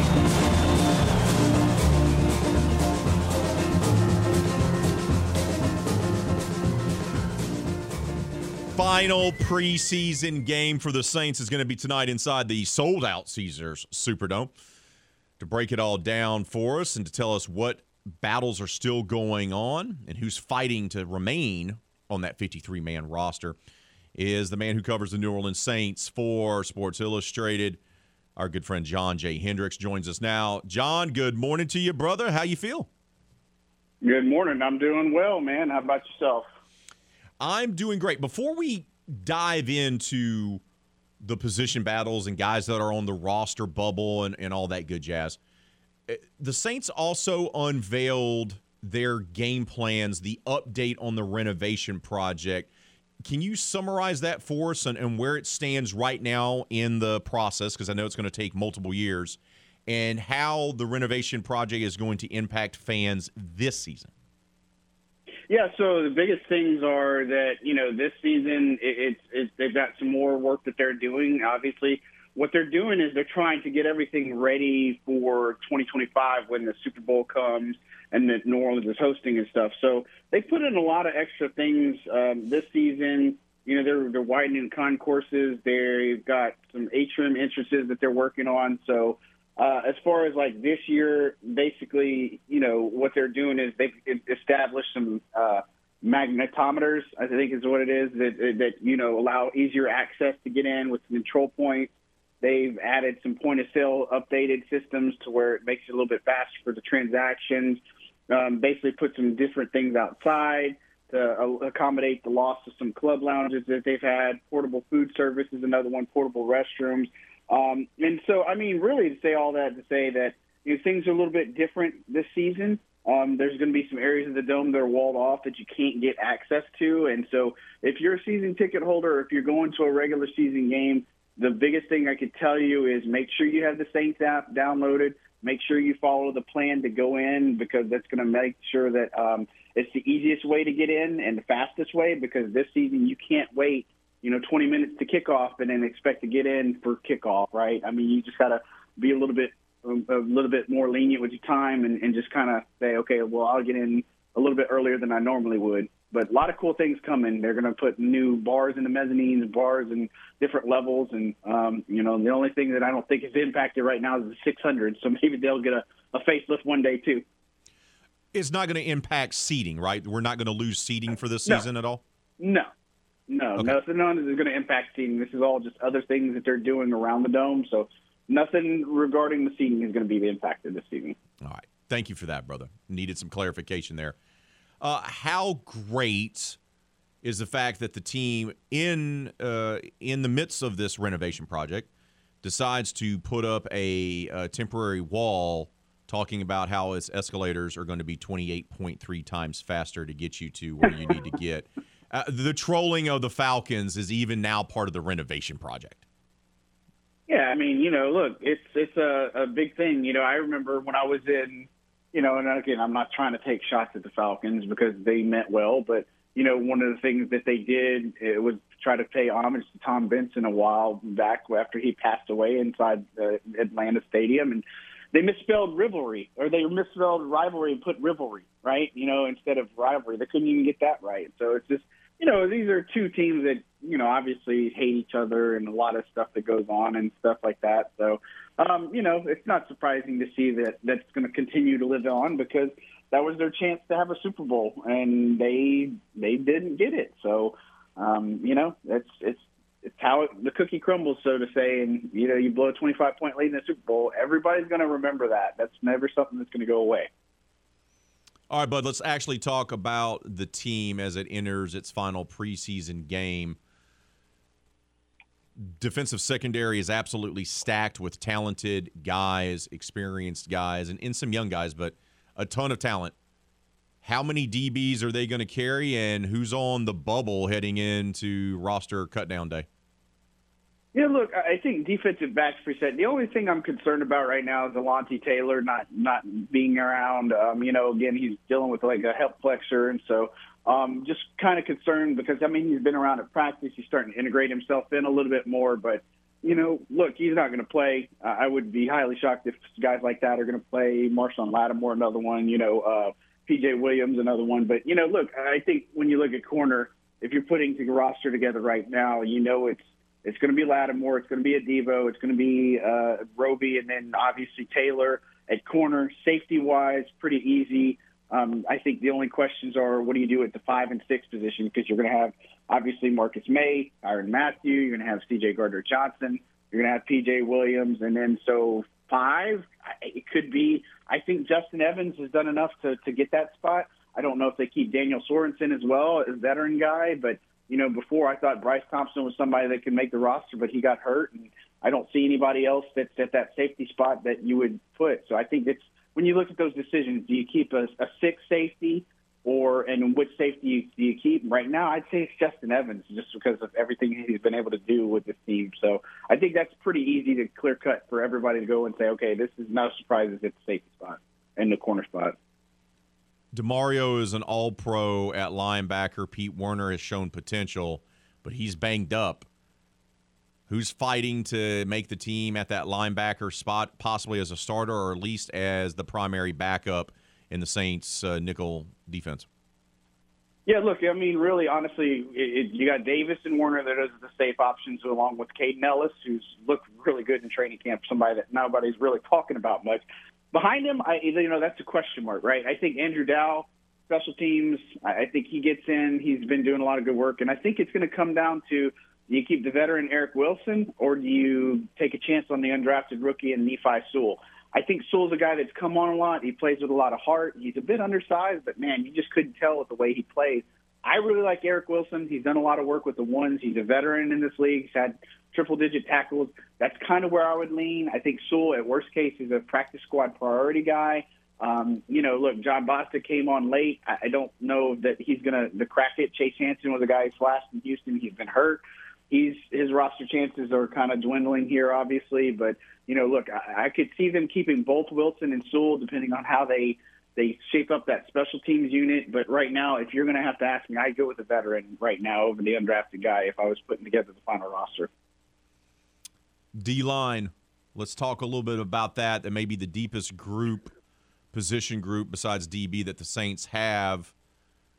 Tonight's game, what are you wanting to see out of that group in particular? What are you wanting to see out of Peyton Turner, who's shown flashes but has been inconsistent and has been banged up? Yeah, I just want to see how they do against the run tonight, right? I think last game against Packers, they got fooled on that Danny Antling naked boot, and obviously some of the runs, it just wasn't that good, And so, look, I know that they're stacked at that position, right? And I know Malcolm Roach is a guy that's come on, and he's going to make this team, right? I think him, Contavious Street, Shai Tuttle, David Onyemata are your guys on the interior. Albert Huggins is a guy fighting for practice squad. Jordan Jackson, one of the draft picks, he's on the practice squad, right? He's not going to make the final roster. They have other guys at the edge position that have been intriguing, like Nico Lalos, is a guy they added late. Marcus Davenport is a guy that obviously he's been integrating more in team drills. I think he's going to be good to go. I'm not sure if we'll see him in big action tonight, but that's something to pay attention to. I don't think Taco Charlton's going to make it. It's pretty much, Turner, Davenport, Jordan, Granderson, and then obviously you've got Peyton Turner and Tano. Those are the guys obviously that you would say for this final roster. But, just tonight I want to see them do better in the run defense, get some pressure a little bit more. Those are the things that, and obviously no penalties. Those are the big three that I would say defensively I want to see the most tonight.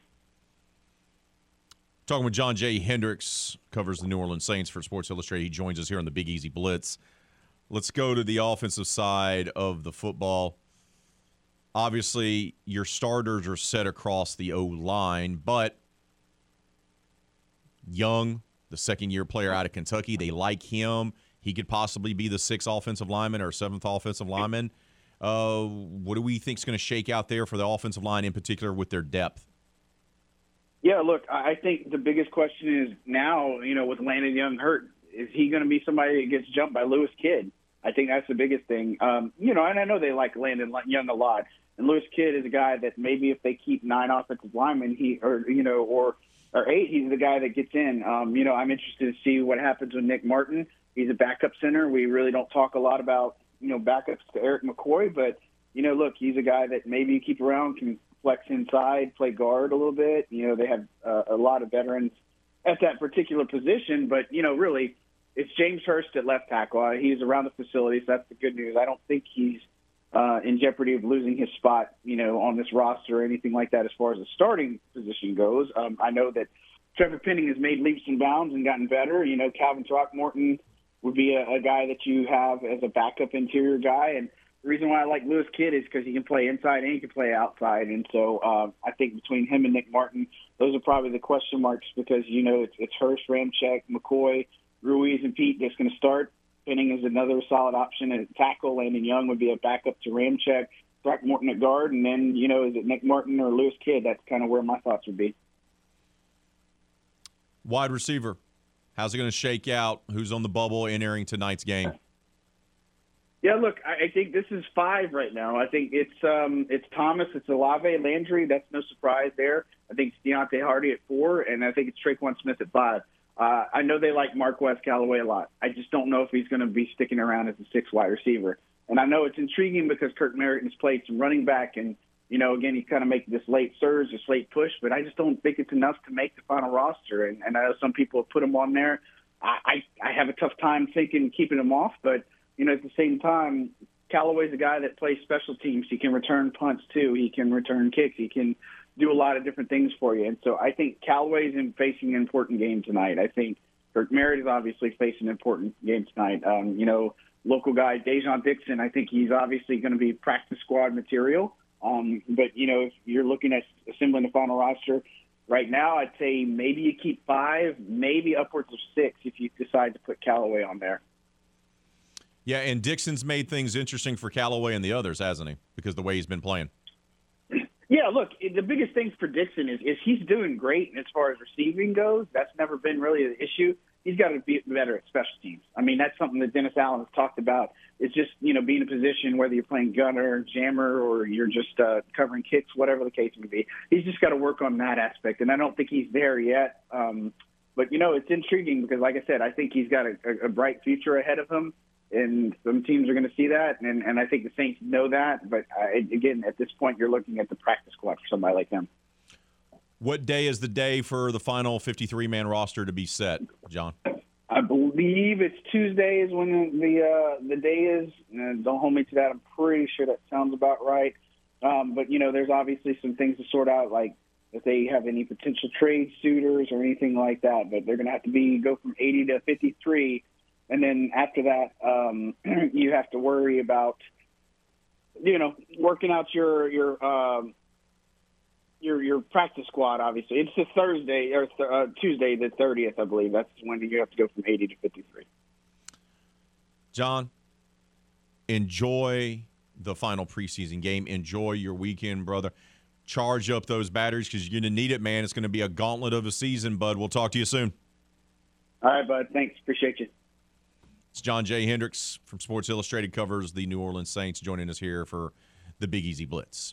We got to take a timeout, our final one of today's show and of the week. When we return, the Game Changer of the Week phone call. We'll finalize the poll question. We'll get you set up for Kevin Foote and Footnotes. That's next right here on The Game, Southwest Louisiana Sports Station, and your home for the LSU Tigers and Houston Astros. Football season is here, and The Game, 103.7 Lafayette and 104.1 Lake Charles wants to crown you the tailgating king with the ultimate tailgate giveaway powered by St. Landry Lumber, Austin Outdoors, and The Game. You can score yourself $500 to Chops Specialty Meats, a brand new grill with accessories, a cooler, a set of chairs, a $500 Visa gift card, tickets to LSU and Raging Cajun football games, and so much more. Simply enter in The Game Rewards Club at 1037thegame.com or 1041thegame.com. It's the ultimate tailgate giveaway powered by St. Landry Lumber, Austin Outdoors, and The Game.